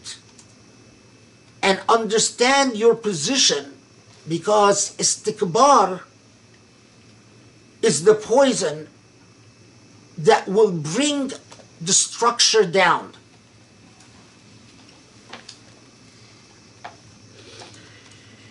Okay. In passing, I'm just going to say that, notice in 51 it says, وَقَالَ اللَّهُ لَا تَتَّخِذُوا إِلَهَيْنِ اثْنَيْنِ. God said, don't take two gods. Why?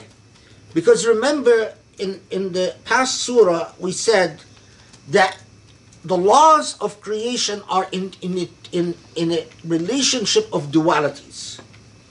But the Creator is not plagued by duality. The dualities in creation have a single God. There was a school of thought that doesn't exist, that tended, not Muslim, but I mean, well, some of them converted to Islam and tried to introduce it in Islam, but that there is a God of light and a God of darkness. That there has to be a God of good and a God of evil. But understand that the Creator is exempt from the laws of creation. Okay. And then it tells us what we already it elaborates upon أو يأخذهم على تخوف, that Allah might inflict you with that state of fear and anxiety as things fall apart by saying, notice, understand, ما بكم من نعمة فمن الله ثم إذا مسكم الضر فإليه تجأرون. That I know, Allah speaking to us says, I know, and you should know, that the blessings you enjoy are from Allah. Because when the blessings start collapsing, you come to Allah and yaj'arun, it's like you cry out to the Lord. It's like, God, please help. But so many of you, once Allah helps, they quickly feel that God had nothing to do with the relief that they obtained. In the hardship, you say Allah helps. When the ease comes, they start saying, well, maybe it was just coincidence, maybe it was my skills, maybe it's my talent, maybe it's my abilities, maybe it's my good luck, my good fortune, maybe it's of my friends, maybe it's my connections, maybe it's whatever, the natural human inclination.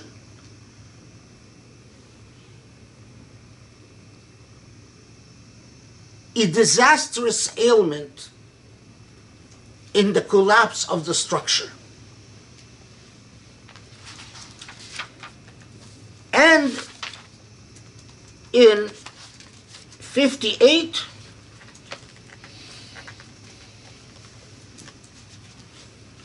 it tells us about, notice first, 61 it says, وَلَوْ يُؤَاخِذُ اللَّهُ النَّاسَ بِظُلْمِهِمْ مَا تَرَكَ عَلَيْهَا مِنْ دَابَّةٍ. You know what? If Allah wasn't constantly intervening to mitigate your injustices, people often say, why, the injustice, why hasn't Allah intervened? Well, what you don't know is Allah constantly intervenes. Because if Allah wasn't constantly intervening to mitigate your injustices and what you do as human beings, as selfish human beings, as mustakbirun, nothing would have remained on this earth. The injustice that you create would have destroyed everything in life. So, right before 61, what is an example of that injustice that we're talking about? Is that there are people who, when they learn that they're having a girl, they are distressed and ashamed. Surah Nahl, this passage in 59 and 60, I've never seen a woman feminist refer to this ayah, but it's clear. It's saying, by now, understand, Surah Nahl is laying out the things that would erode the pillars, that would cause the structure to collapse. And what are among those elements that will cause the structure to collapse?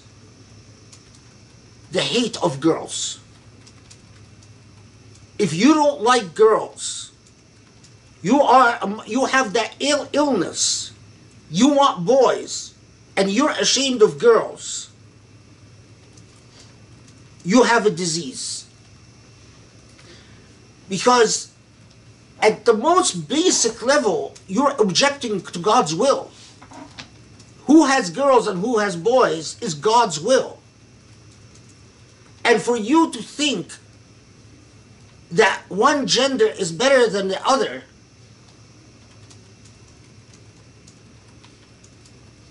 you are imposing a value system that God didn't give you. God didn't tell you one is better than the other.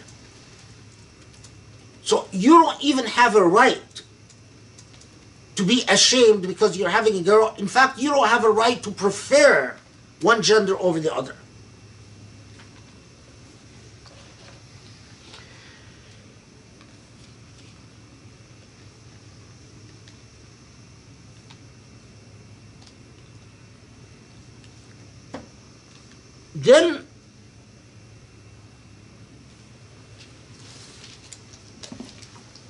Then we get to 67 all the way to 71. وَإِنَّ لَكُمْ فِي الْأَنْعَامِ لَعِبْرَةً نُسْقِيكُم مِّمَّا فِي بُطُونِهِ من بين فرث ودم لبنا خالصا سائغا للشاربين ومن ثمرات النخيل والأعناب تتخذون منه سكرا ورزقا حسنا إن في ذلك لآية لقوم يعقلون وأوحى ربك إلى النحل أن اتخذي من الجبال بيوتا ومن الشجر ومما يعرشون. So reflect, human beings, reflect the fact that cattle produces milk that is geared to help you in your life.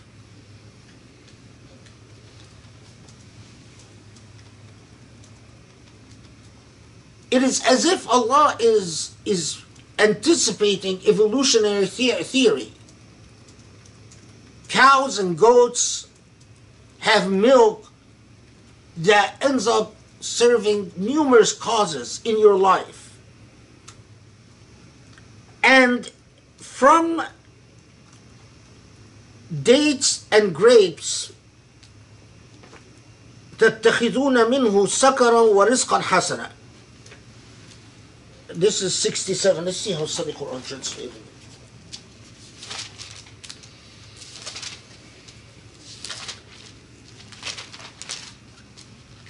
And from fruit of date, palm, and vine, from which you derive strong drink and goodly provision. They translated as strong drink, sakaran. So here's the thing. Is it saying, so from palm trees, you get dates, and then you also get grapes, and from that, you have a sakar, which could be intoxication. You drink to get intoxicated. وَرِزْقًا حَسَنًا. This is before the prohibition of alcohol. When Surah Nahl is revealed, alcohol was not prohibited yet. So it's saying that among the things, the properties of these things is A, you get intoxicated, and B, you have rizqan hasana, blessed, and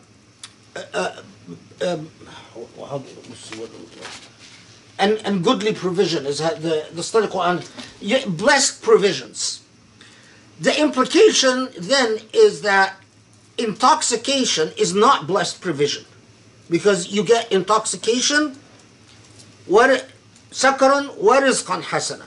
So rizqan hasana is differentiated.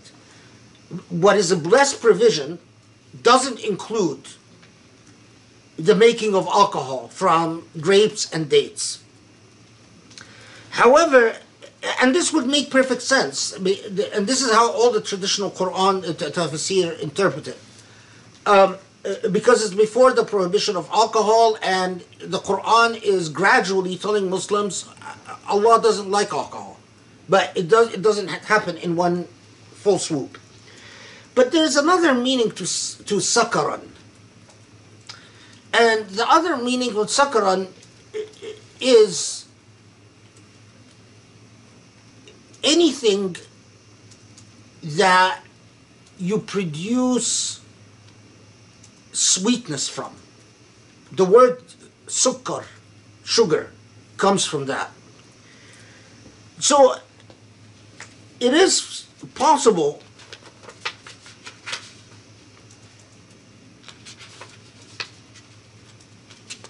Yeah.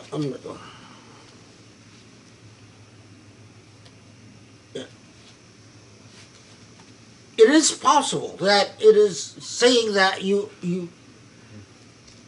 what you get from that is sweet drink and provisions that you trade in, that you then farm, so you consume parts of these dates and grapes. That's a sucker.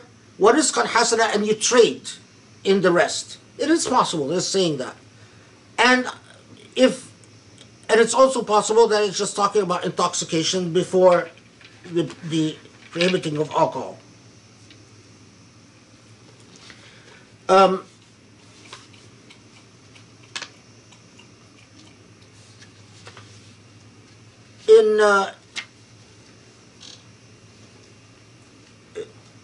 Anyway.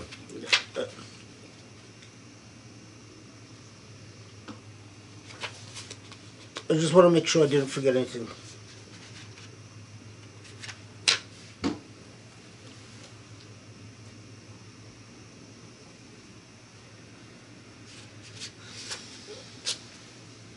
Yeah, 52. Might have jumped. وله ما في السماوات. Is it 52?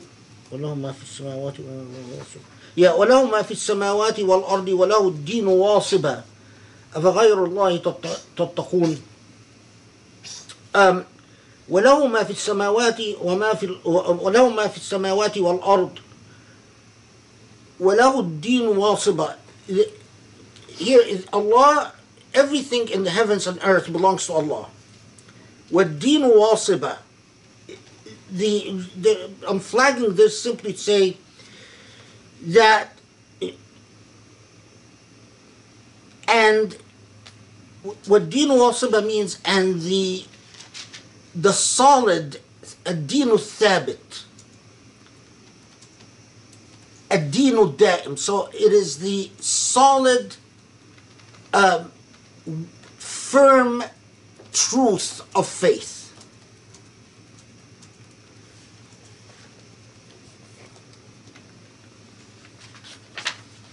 Okay, let's go back to, now we get to the portion of Surah Nahl that's named with reference to the Nahl. And the bees are most remarkable creatures because they have been coded by Allah. Allah inspired in them their habits, which include the king of who's larger than the rest, the bees that guard the hive, which is part of their traditions, that they have bees that actually guard the hive and prevent foreign bees from entering the hive. The fact that honey is created by these insects, which is the most remarkable thing. But the bees are a symbol for the instinct that is coded in so many animals that create remarkable architectural feats without irrational intellect, but simply by instinct, like, dam builders. If you study a beehive, it is an amazing engineering feat, just mind-blowing. The production of honey is mind-blowing. But there is something else that's always struck me when I started reading about bees when I was studying the surah. And back then, 10 years ago, I read that bees are so essential to human life that if bees disappear, human life would end. A few years later, I don't remember how many years later, maybe it was 3 years or something like that, I read an article that bees in fact are dying all around Earth, and that they don't know why bees are dying, and that it is a big problem, because the disappearance of bees would create an enormous crisis.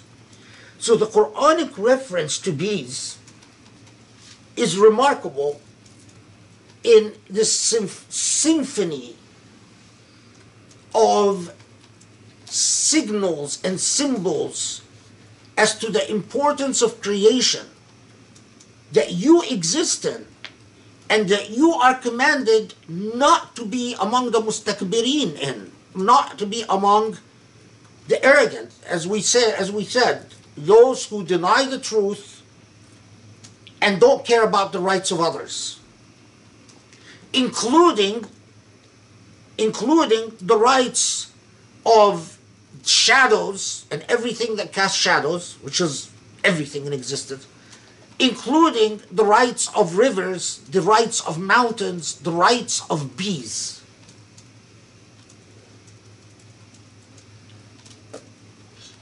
The way you conduct your life,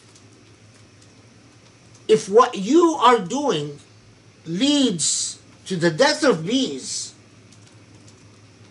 that's a crime against creation, against Allah. So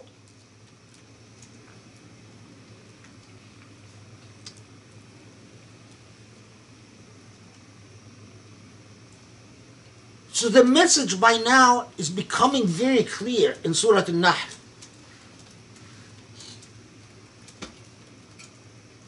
Allah created rules. These rules, whether you realize it or not, enable you to build your homes. Your homes are symbols for your society, for your way of life, but there are pillars for that existence.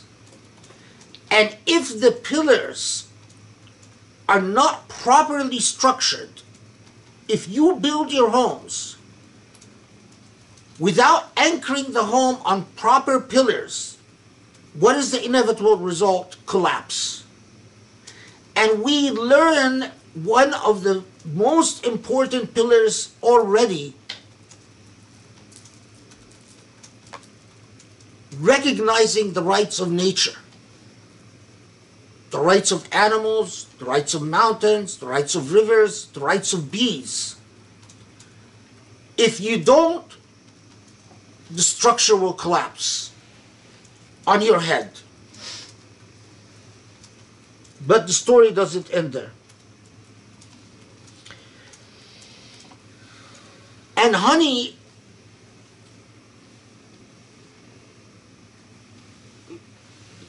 testifying from my own childhood, I used to be severely asthmatic. And I used to take medicine, they were called Tedral pills, from Germany, that ended up being, they were very heavy in cortisone, and they had horrible, horrible side effects. Horrible side effects. As a child, alhamdulillah, they could have killed me. They were that bad.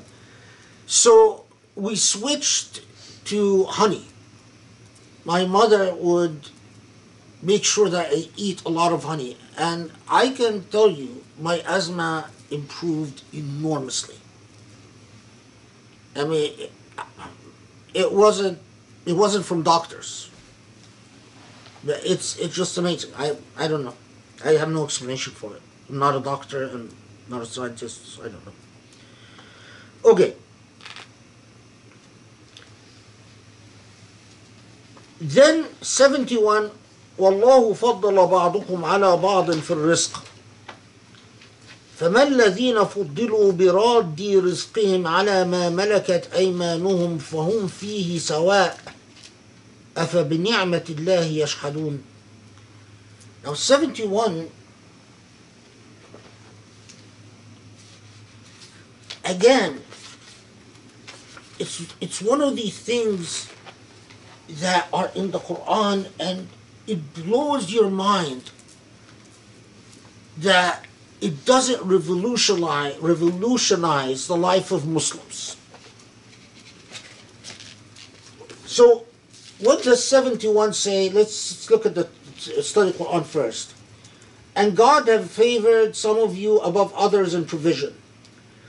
Those who have been favored do not hand over their position to those whom their right hands possess, such that they would be equal in this regard.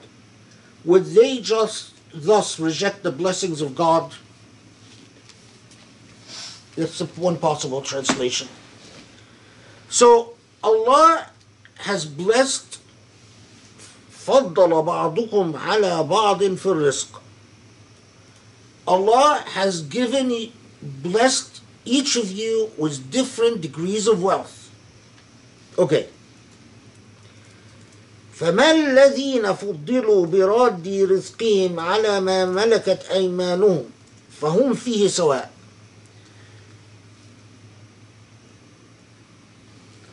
Those of you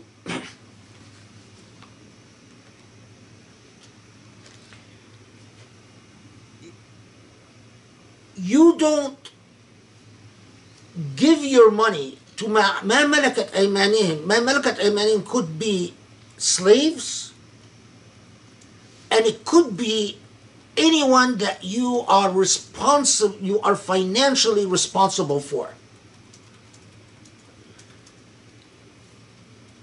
Linguistically,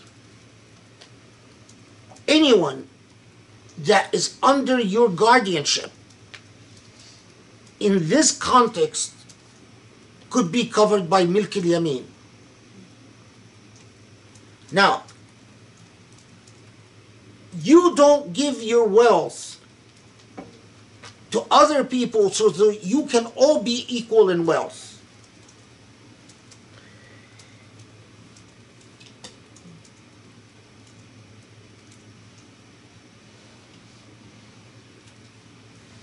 Now, when you don't do that, why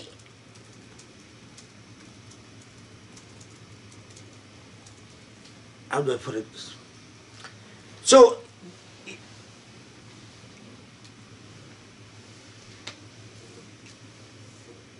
when you are not willing to share your wealth in this fashion at one level, and this is what all the traditional tafsir say, so why do you deny God's right, or why are but you don't share your wealth, but God gives all to human beings? So why don't you recognize your gratitude for God, or towards God, for God sharing God's wealth? That's what the traditional tafsir say, this ayah is saying. But think about it. You don't share your wealth,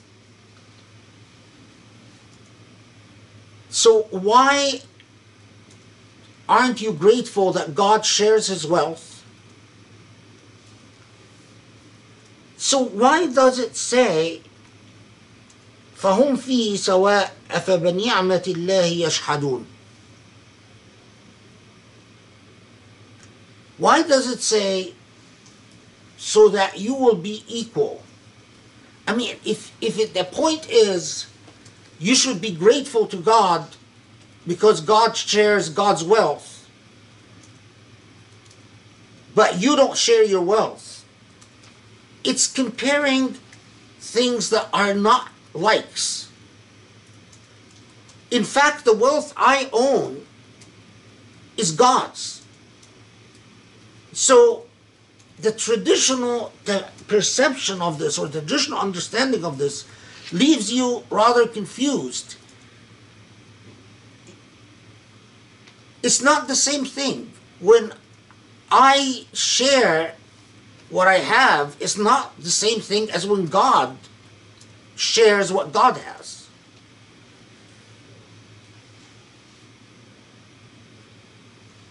But rather, it could be saying, in fact, that your failure to share your wealth so that you become equals is أَفَبِنِعْمَةِ اللَّهِ يَشْحَدُونَ, is the shuhud, the obstinance towards Allah. Allah gave you wealth, but you don't share the wealth to achieve equality. And that is ingratitude to Allah. It plainly says that. But go figure. The other thing is,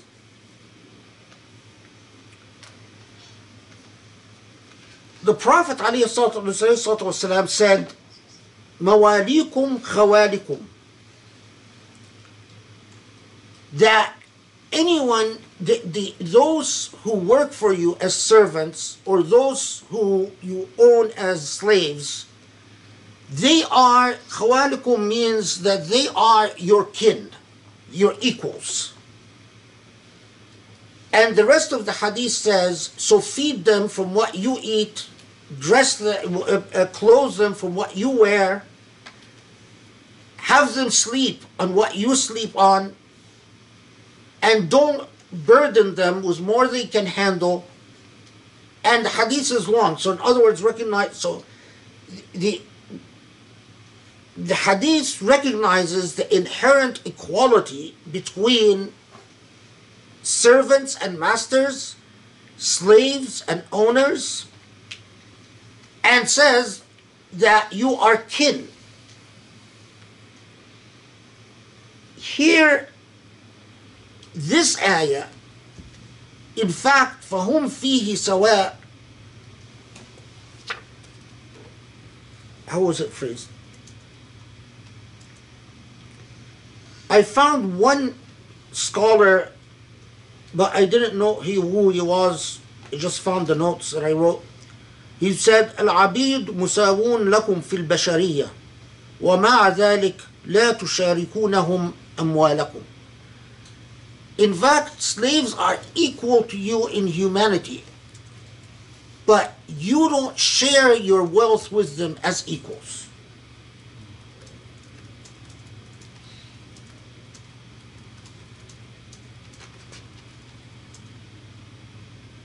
So think of the pillars and the collapse.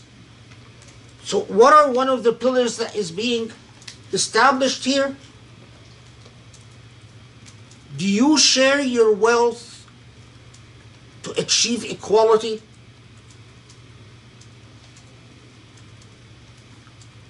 Because if equality is theoretical, then that's juhud. Remember, it's not your wealth. It's all Allah's wealth. Okay.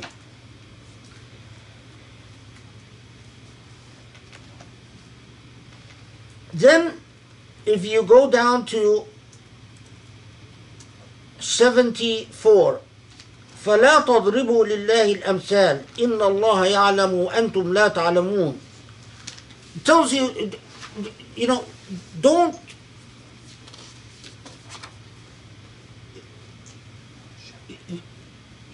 don't make comparisons. You as rational human beings, you are going to use your rational abilities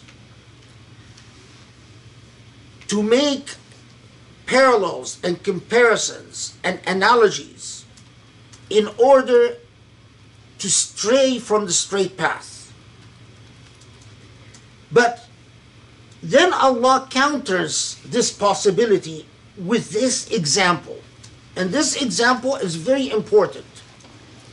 ضرب الله مثلا عبدا مملوكا لا يقدر على شيء ومن رزقناه منا رزقا حسنا فهو ينفق منه سرا وجهرا هل يستوون الحمد لله بل أكثرهم لا يعلمون وضرب الله مثلا رجلين أحدهما أبكم لا يقدر على شيء وهو كل على مولاه أينما يوجهه لا يأتي بخير هل يستوي هو ومن يأمر بالعدل وهو على صراط مستقيم. So let's first go to study Quran to get the English out of the way. God sets forth a parable, servant enslaved with power over naught. So in other words, utterly powerless. And he unto whom God has provided a goodly provision, who then spends of it secretly and openly. Are they equal? Praise be to God. Nay, but most of them know not. God sets forth a parable, two men, one of whom is dumb, with power over naught, in other words, utterly powerless, and who is a burden unto his master. Wheresoever he dispatches him, he brings no good.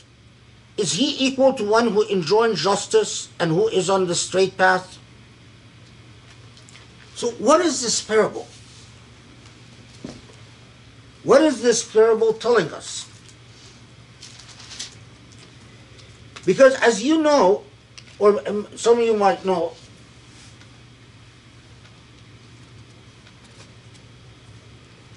some moderns remarkably read these ayahs and said this is evidence that the Quran approves of slavery. There's nothing in this that says that the Quran approves of slavery. I mean, you have to be clueless about the Arabic language to read it that way. But notice here, okay, so Allah gives you a parable. There are two parables. One is عبد مملوك لا يقدر على شيء مما رزقناه.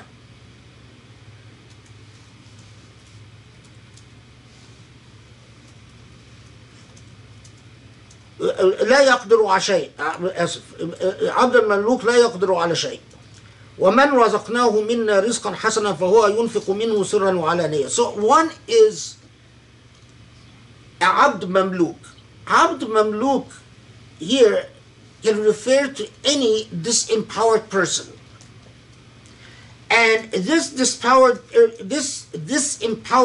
person, someone who is utterly not free to be able to do good, is not equal to someone. It doesn't tell us, this other person doesn't tell us if they're Abd Mamluk or not. It just simply that says that this other person is free to do good. So that's the first parable. The second parable is a man who works for, or is a mawla, is a servant for another man. But this man is dumb and unable to do any good. Compared to someone, is it someone who's rich? No.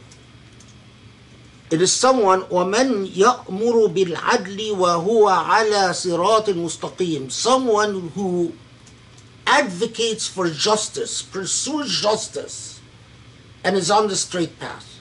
So, who are the two slaves? The first parable, it alerts us to how miserable the condition of someone who is unable to do good because he is not free to do good. If you understand the Quran, this is a resounding condemnation of disempowerment. It's telling you if people are not free to do good, then that is a problem. But the second one, who is the servant that is dumb and is incapable of doing anything good, compared to someone who pursues justice وَعَلَى صِرَاطٍ مُسْتَقِيمٍ and is on the straight path?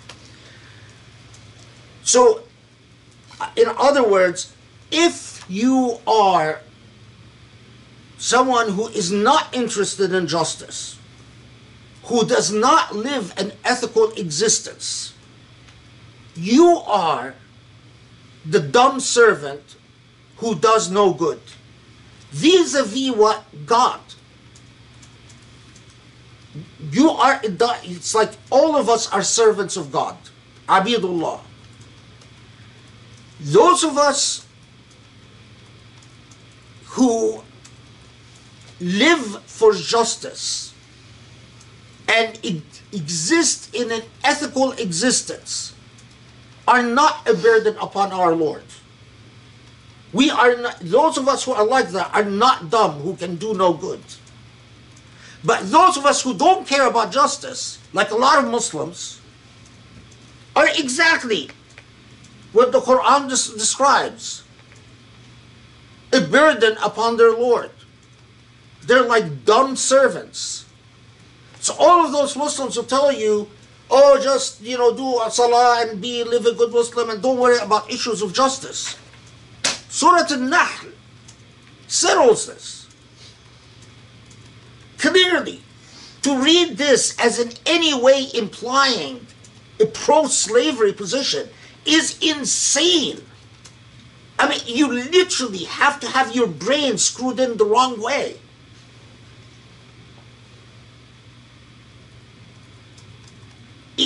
The entire discourse is in fact a resounding condemnation of disempowerment.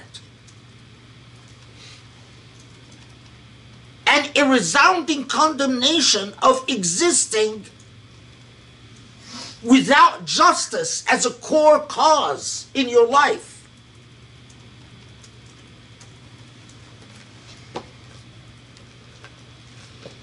Now, should tell you that in the traditional tafsir they say that the ayah 75 and 76 were revealed because Uthman ibn Affan, the famous companion, had a slave boy called Asyad bin Abil Ais. And Asyad bin Abil Ais hated Islam. He not only refused to become a Muslim, but he actually would hate Islam. And he would always go to his master, Uthman ibn Affan, and tell him to stop spending money on Muslims because he doesn't like Muslims and he doesn't like Islam. And despite that, Uthman continued to support him and support his family for many years. And in the traditional tafsir, they tell you that these ayat were talking about this slave boy. I'm sure that this slave boy existed, and I'm sure that story with Uthman is true, that he had a slave boy who hated Islam and so on and so forth, but I don't see the connection between that narrative and this ayah. And there's a lot of indicators that the whole thing about Uthman and his slave had nothing to do with this ayah. But just for the sake of completeness, I thought you should know. Okay. Now,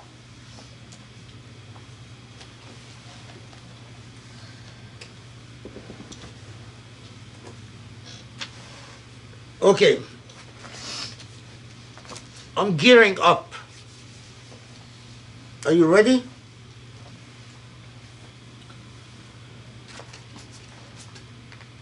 Are the people online ready? Now look at 89. So now 89 comes and tells us ونزلنا عليك الكتاب تبيانا لكل شيء وهدى ورحمة وبشرى للمسلمين. We've sent the book to show you everything, and guidance and mercy. Okay, show you everything alerts us to, oh my Lord, we have a very important message here. The message being delivered is a very serious one. Otherwise, it wouldn't say تبيانا لكل شيء. So what comes right after it? إن الله يأمر بالعدل والإحسان وإيتاء ذي القربى وينهى عن الفحشاء والمنكر والبغي يعظكم لعلكم تذكرون. So number one,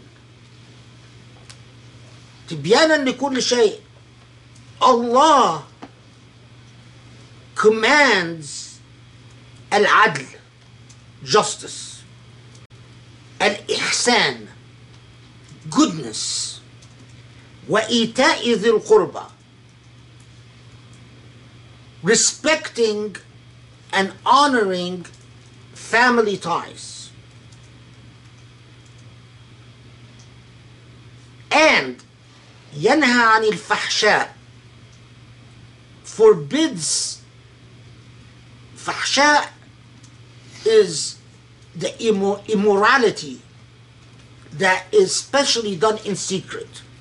Wal munkar, what is wrong, and arguably fahsha is something that is wrong by its nature, not situationally wrong.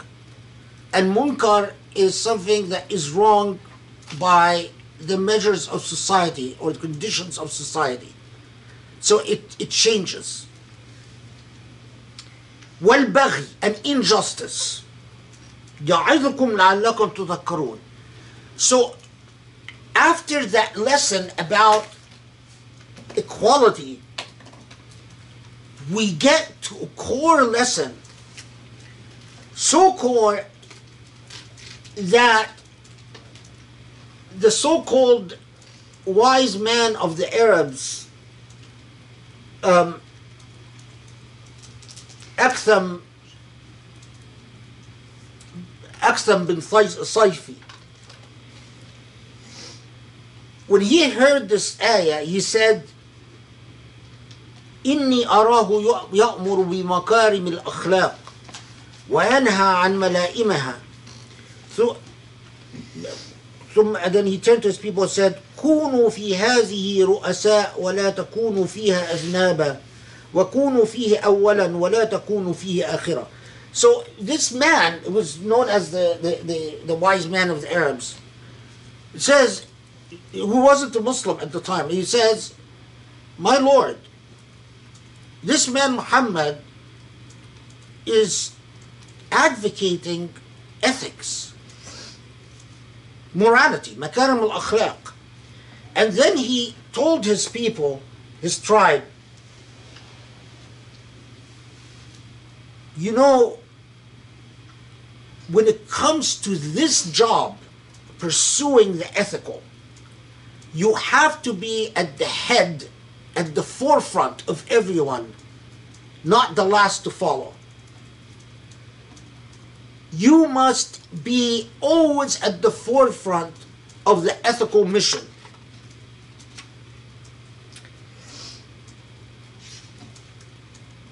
Al-Hasan radiallahu anhu said, جمع الله لكم الخير كله والشر كله في آية واحدة فوالله ما ترك العدل والإحسان من طاعة الله شيئا إلا جمعه وأمر به ولا ترك الفحشاء والمنكر والبغي من معصية الله شيئا إلا جمعه وزجر عنه. He says that Allah commanded, that command in that single ayah is the source for all goodness, because it is all comprehensive for everything ethical and moral. And it forbids everything that is unethical and immoral. And in fact, who was it that said this? I think I wrote it somewhere. Yeah. And in fact, Uthman ibn Maz'un converted to Islam when he heard this ayah, and he said,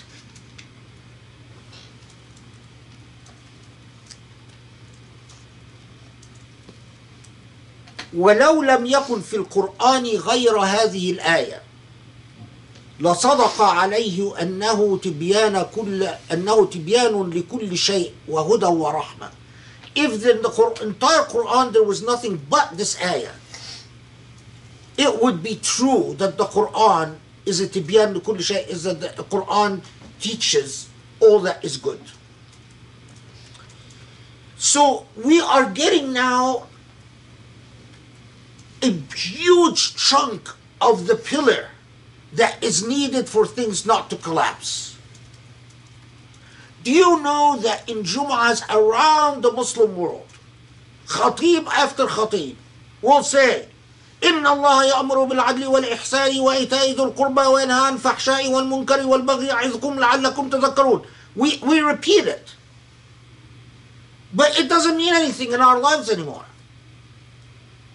Allah says, you live your life for justice.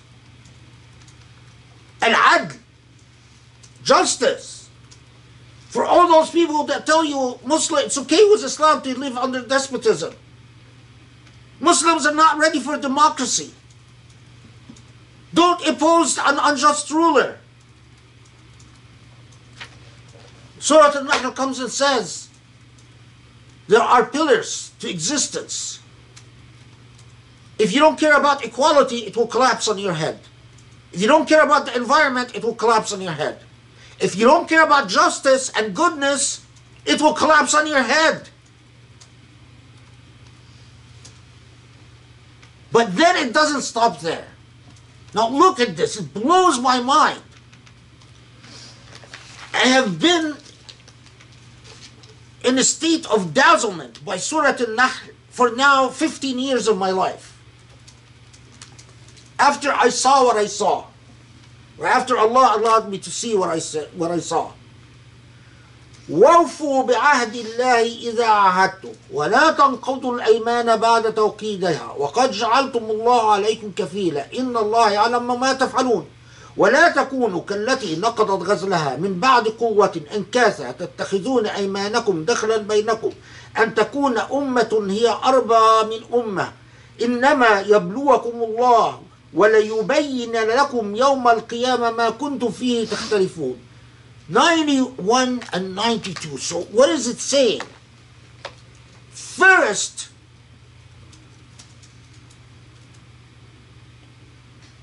if you make an oath towards Allah, honor it.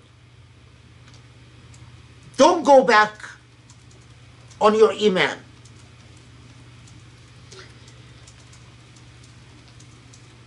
And don't be, and honor your words, and honor your promises, and honor your trusts. Now look at this.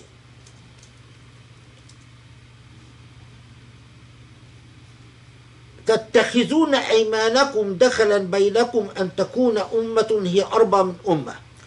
Don't be like those people who make a promise or an alliance, but they see that their advantage is to break one promise or to break an alliance. So what they're talking about is that reportedly in Mecca would make an alliance, but then find a tribe that is stronger or richer. So they break the alliance with the weak tribe and make a new alliance with the stronger tribe. And the Quran says that's immoral. Don't call that politics. That's immorality. Just because you see that now it's advantageous for you to break a promise and make a new alliance, to break a friendship and make a new friendship, to break a loyalty and make a new loyalty, that's part of the problem. You must learn to honor and trust your word and respect your word. If you make a promise, you must honor it. And if you don't, you are going to be like the insane woman of Mecca. Reportedly, there was an insane woman in Mecca. They disagree on what her name was. There are like many different reports on what her name was. But she would sit and weave like a rug or a yarn or something. And after she completes it, she undoes it. She takes it all apart and then weaves it again. And then she was mentally ill. And they used to call her the insane woman of Mecca.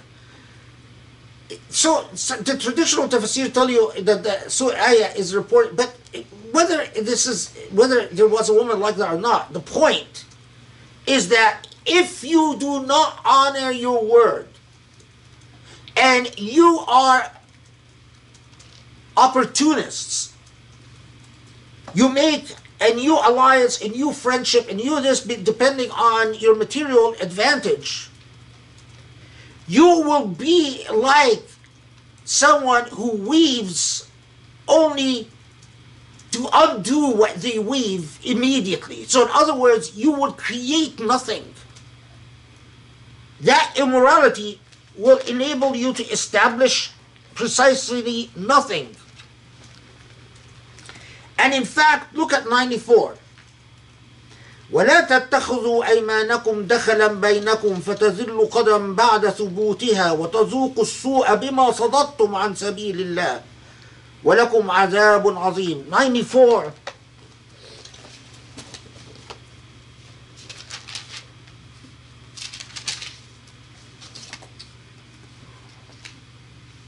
Take not your oath. Do not. I don't like the translation, so I'm just going to paraphrase it.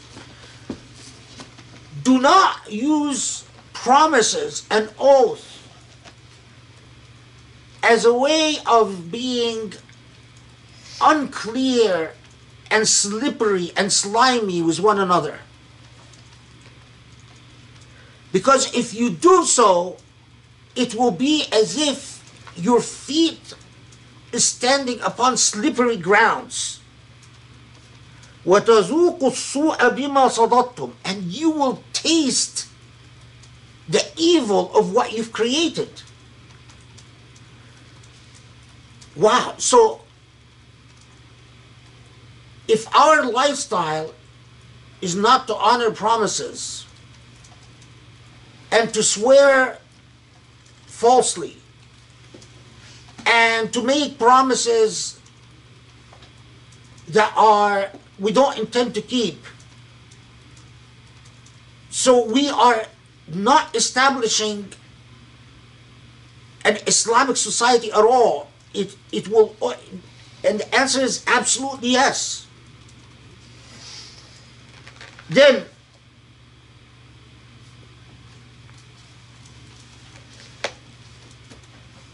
it reminds you of something very basic.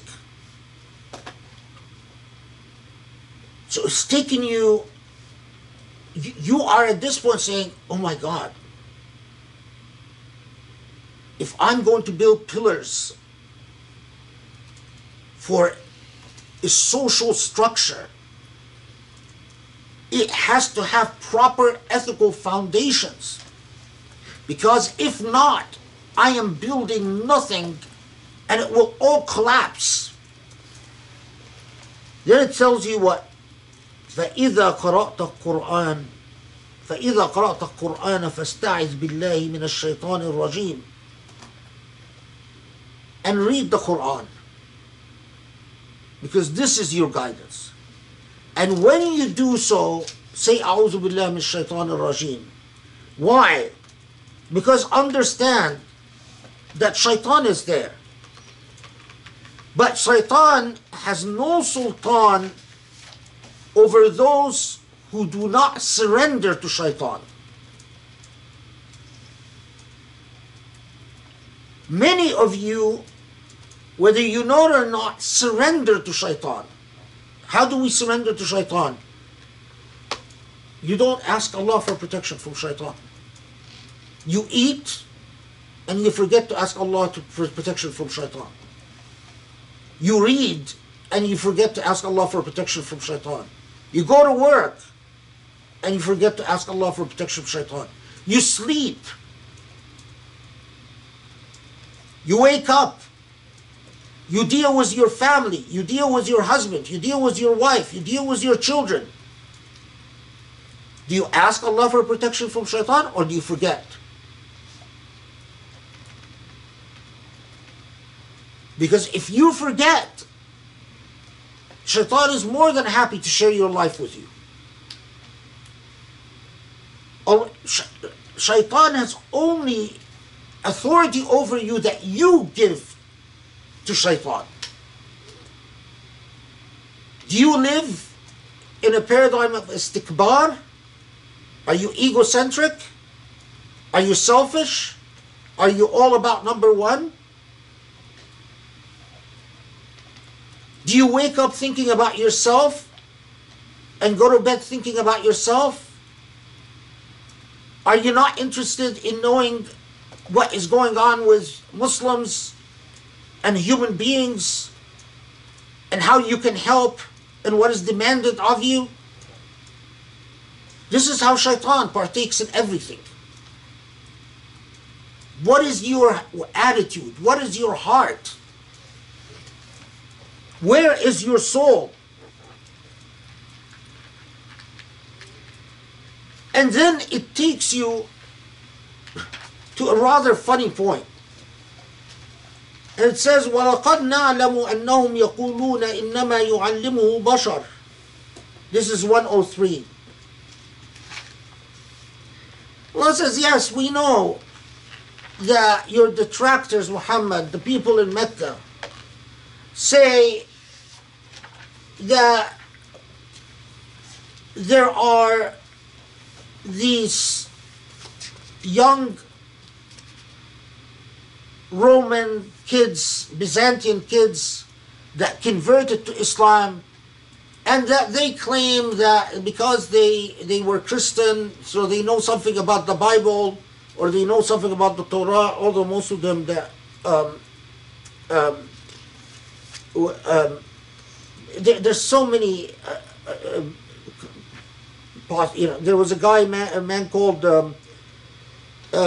Jabr al-Rumi, there was a man called Ayish, there was a man called Salman al-Farsi is the famous companion. There was a slave boy that belonged to a woman called Maysara. There was a kid called Bal'am. There was another kid called Abu Fuqayha. They were all these kids were white kids, Byzantine kids who converted to Islam. And the Meccans said, oh, well, you know, it must be that they're the ones who are telling Muhammad what to say in the Quran. But of course, you know, the Quran itself responds to them, say, you know, these kids they're all not native Arabic speakers.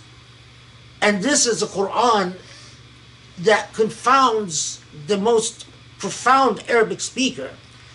But in addition to that, we can say that, as I told you in the past, it is impossible. The differences between what the Quran says about biblical stories are far more important than the similarities. Okay. Then it segues to someone, man kafara billahi, this is now 106. Man kafara billahi ba'da imanihi illa man ukriha wa qalbuhu mutma'innun bil iman. ولكن من شرح بالكفر صدرا فعليهم غضب من الله ولهم عذاب أليم. And so what it's saying is that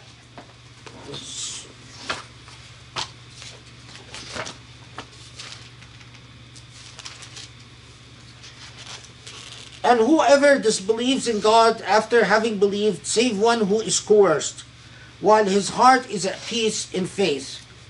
But whoever is happy with his disbelief, upon them shall be the wrath of God, and there shall be a great punishment. So there were a number of people who apostated shortly before the Hijrah. The most famous of them was, of course, Abd ibn Abi Sarh, وعبد بن الأخطل, ومقياس بن صبابة, وقيس بن وليد بن المغيرة. But then there were people who were apostated in the sense that they were tortured by Mecca, like the famous family of Yasser, who was severely tortured, and under compulsion or coercion, they cursed Muhammad or cursed, whatever. And so this ayah addressed that contingency of apostasies, whether under coercion or whether actually non-coerced. Okay, then go to 110 and 111.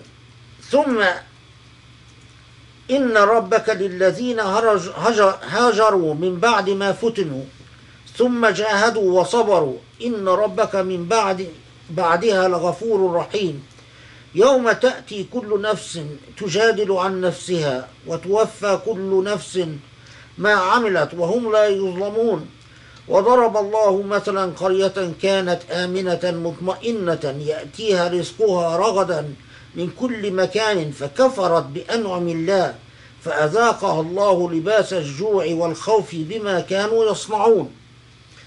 So first, in 110,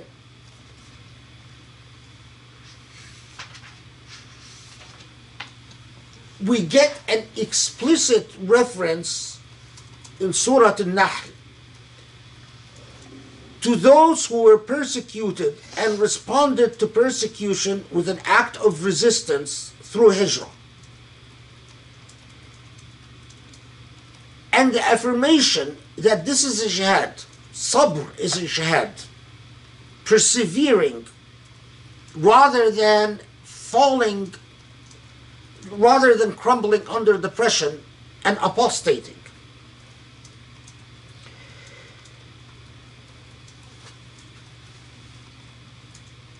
But notice something about this entire narrative about coercion, hijrah, and then the village.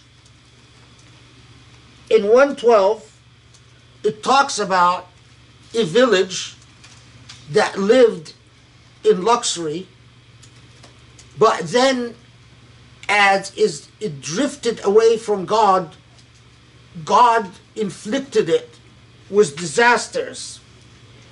And the disasters were jua, hunger, and khawf, and fear.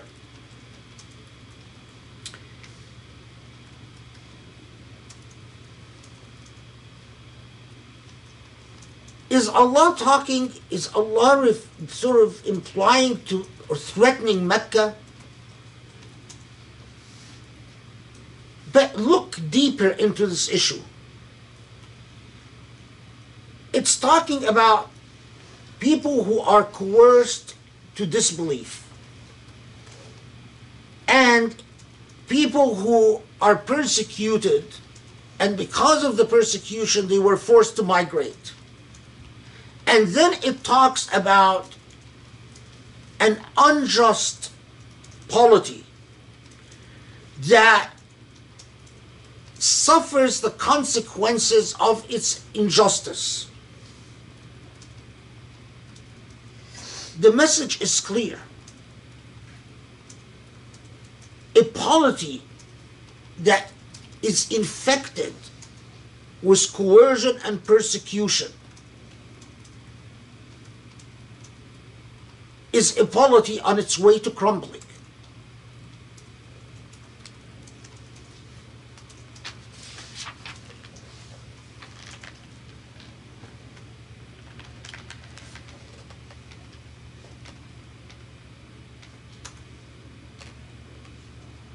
Further in the exploration of aspects of justice and injustice. So we've already, it told us, pursue justice, pursue goodness, avoid injustice. It talked about coercion, it talked about persecution. Now, in traditional tafsir, they say, no, but it talks about the persecution of Muslims and coercion of Muslims. Why do we tribalize Allah's values? We know that coercion is contrary to justice, whether by Muslims, whether against Muslims or against non-Muslims. We know that persecution is wrong, whether it is against Muslims or against non-Muslims. It is talking about justice, al-adl wal-ihsan, justice and goodness as a value.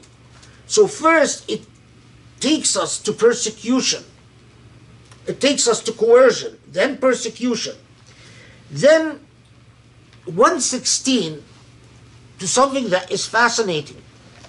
ولا تقولوا لما تصف ألسنتكم الكذب هذا حلال وهذا حرام لتفتروا على الله الكذب إن الذين يفترون على الله الكذب لا يفلحون. So 116, another aspect of injustice that is amazing, and that is lying about God's law, saying this is halal and this is haram without evidence. Those who wear the mantle of sheikhdom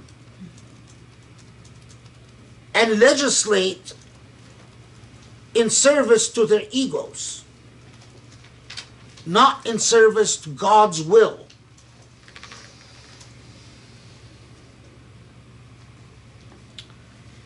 Okay. We are reaching the crescendo end.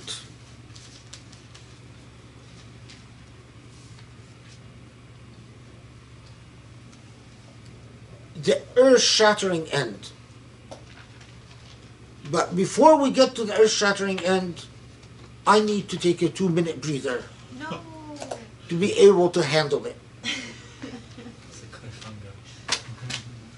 2 minutes. Don't go anywhere.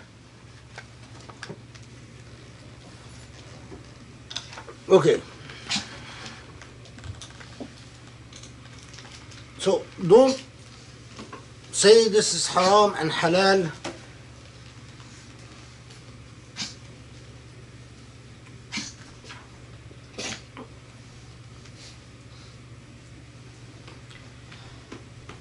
Because in fact, وعلى الذين هادوا حرمنا ما قصصنا عليك من قبل وما ظلمناهم ولكن كانوا أنفسهم يظلمون. In fact, this did happen with the Israelites. The pontifications upon halal and haram beyond what God's law said. إن إبراهيم كان أمة قانتا لله حنيفا ولم يكن من المشركين شاكرا لأنعمه اجتباه وهداه إلى صراط مستقيم وآتيناه في الدنيا حسنة وإنه في الآخرة لمن الصالحين ثم أوحينا إليك أن اتبع ملة إبراهيم حنيفا وما كان من المشركين. So Ibrahim was an ummah. This one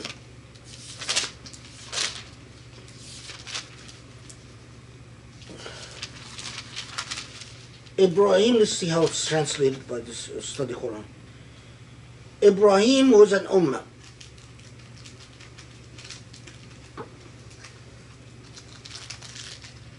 This is 120, right? So the study Quran translated it as truly Ibrahim was a community, devoutly obedient to God, a Hanif, and he was not among the idolaters. Okay.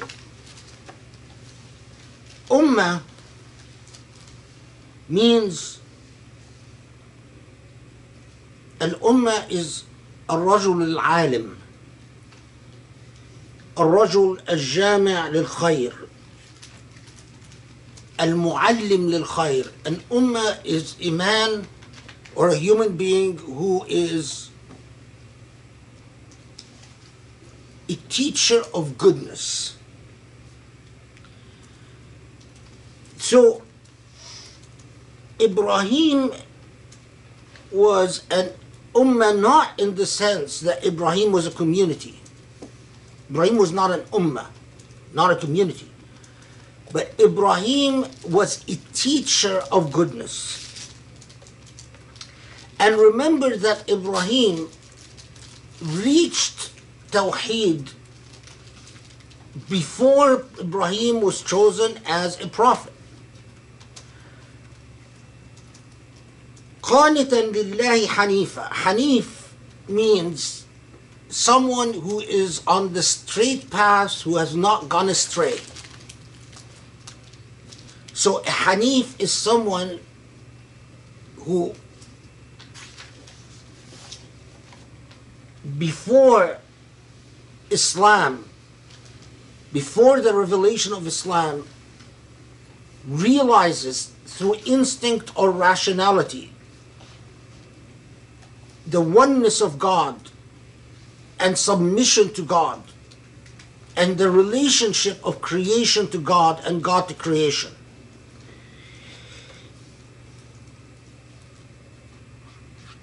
So follow the path of Ibrahim. Then it tells you إنما جعل السبت على الذين اختلفوا فيه إن ربك ليحكم بينهم يوم القيامة فيما كانوا فيه يختلفون. So it makes a reference to the Sabbath in Judaism. Why? Well, Jews, Israelites said that they are God's chosen people because they descended from Ibrahim.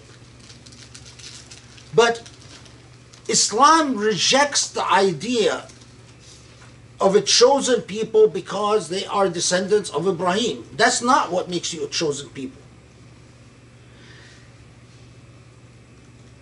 They are not the true followers of Ibrahim by their claim of being a chosen people. You are.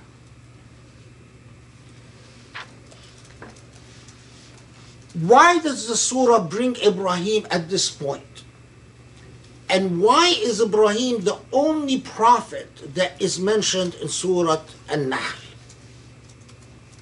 Okay, hold on to this for a second. Then it says, ادعو إلى سبيل ربك بالحكمة والموعظة الحسنة. Preach the path of your Lord through wisdom, بالحكمة. Wisdom.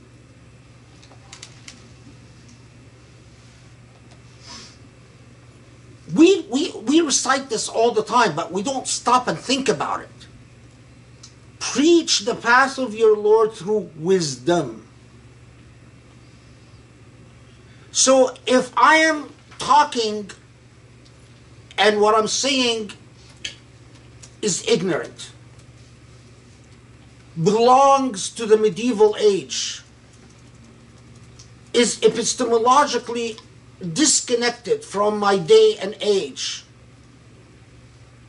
if I am talking and I have no awareness of the sciences of my age, social sciences, intellectual sciences, if I am talking and I have no awareness of philosophy or social theory, how am I preaching the path of my Lord with wisdom?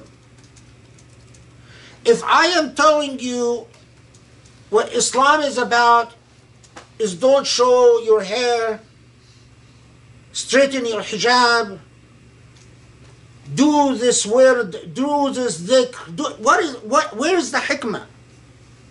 وَالْمَوْعِظَةَ الْحَسَنَةِ, and good advice, sound advice.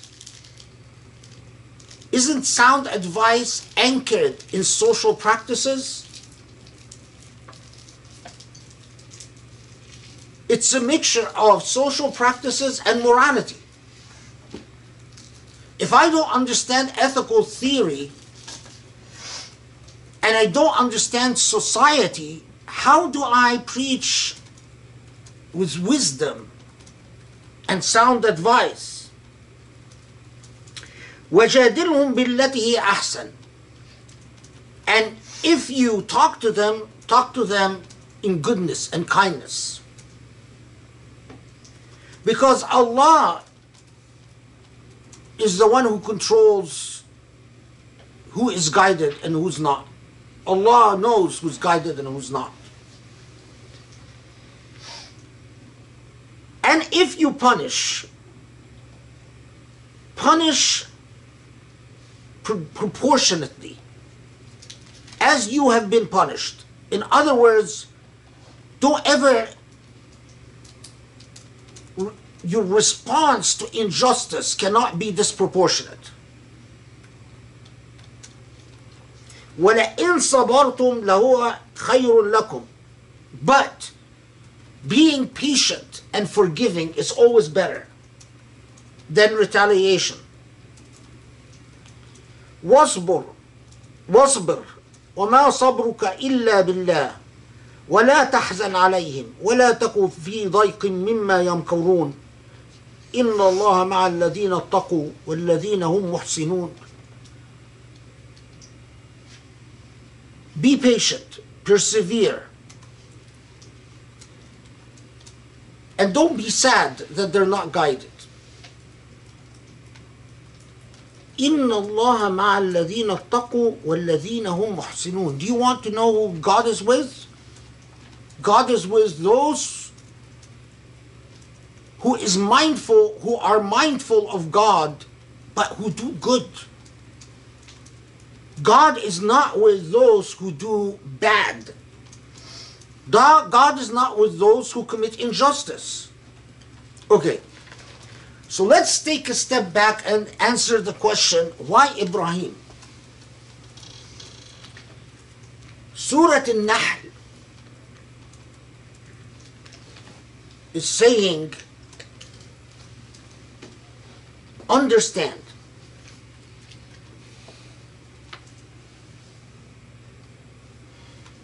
you have a charge. You Muslims are going to build a society. A society has to be anchored on proper pillars. The pillars are laid out in Surah Nahl. The pillars revolve around a core value of Iman and justice. Justice towards the environment, justice towards the mountain, the rivers, the animals, justice towards the bees.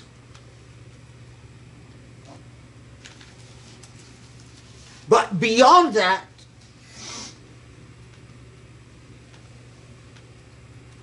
your guiding value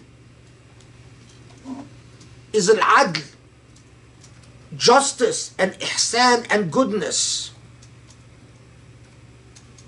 and doing everything to honor family relations so that families don't break apart, and avoid injustice and avoid ugliness and inequities,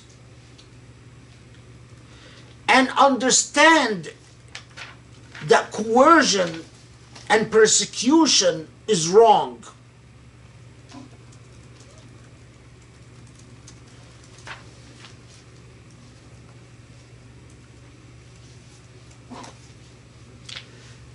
And understand that nothing takes away the blessings that Allah gifts upon a people, like coercion and persecution.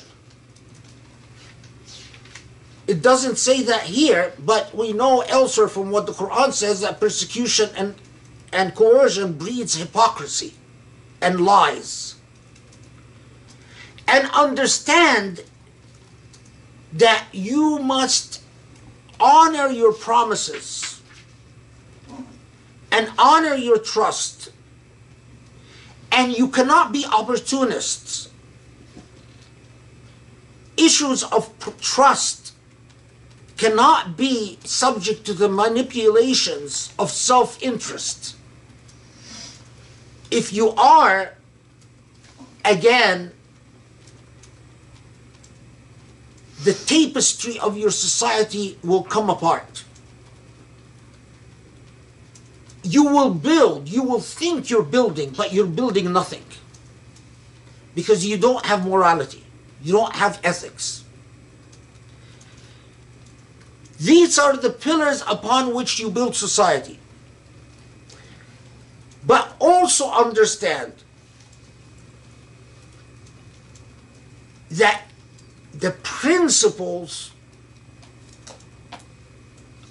are anchored around the founding father Ibrahim, who reached belief in the oneness of Allah through innate morality. And that the question is, who is following in the path of Ibrahim? It is not those who believe that they are God's chosen people because of their ethnicity.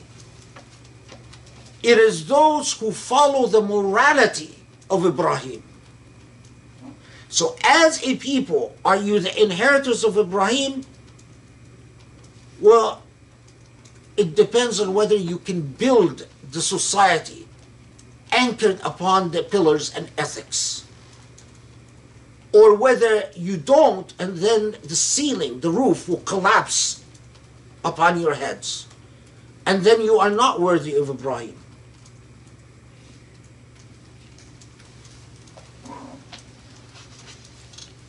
And I know Allah is speaking to the Muslims, the Prophet and Muslims said, I know this is hard. But you want to know the secret? The secret is wisdom and sound argument.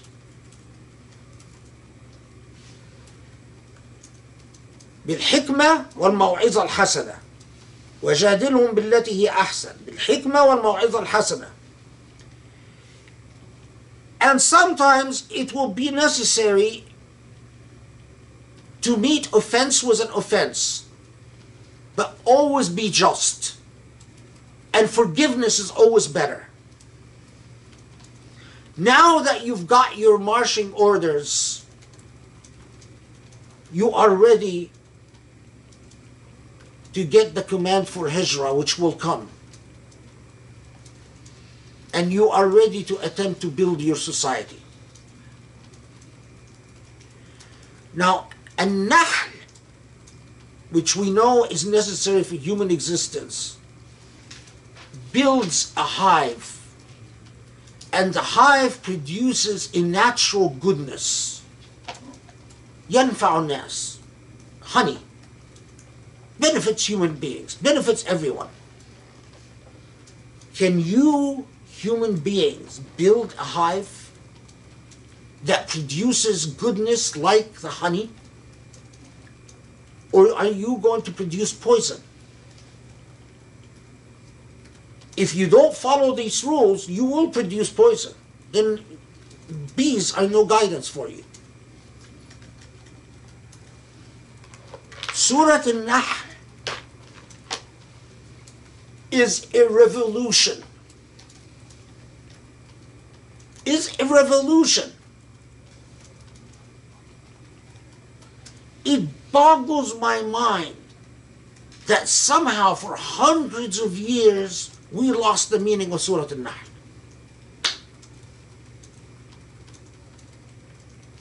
You to get people say, read this, ayah, this, but no, it's not a little ayah here, a little ayah there. From beginning to end. And now let's go to the very first ayah. أتى أمر الله فلا تستعجلوه. God is going to give you the constitutional formula for your charging. God is going to give you your charging orders.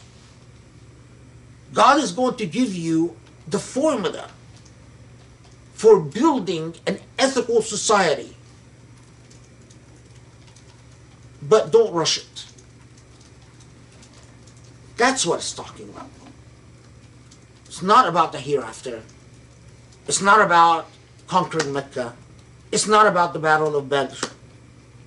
It's about the message delivered by Surah Al-Nahl itself. It's like saying, pay attention. We're going to give you some very heavy commands, but it requires patience. Because if you don't pay attention, you're not going to get it. And that is Surah Al-Nahl. Alhamdulillah Rabbil Alameen.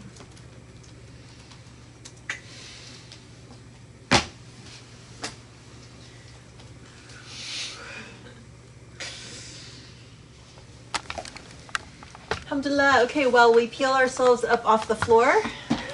Please feel free to send through questions and we'll collect ourselves. Before we take a break, can I just say one thing? Of course. Okay. Notice in Surah Al-Baqarah, which is revealed later, what does Allah subhanahu wa ta'ala say about Ibrahim? إذ يرفع إبراهيم القواعد من البيت وإسماعيل ربنا تقبل منا إنك أنت السميع العليم. Surah Al-Baqarah verse 127, Allah says, when Ibrahim raises the pillars for the house, which we understand as the Kaaba, which is true, but immediately it reminds you of the message of Surah Al-Nahl. Ibrahim, the builder of the house. And Surah Al-Nahl is about building the house and constructing the pillars of the house. It's mind-boggling. Once you see it, your life is transformed. It's never the same. Okay, now we can take a break. Okay, we'll be back in a little bit. Send your questions through. Alhamdulillah.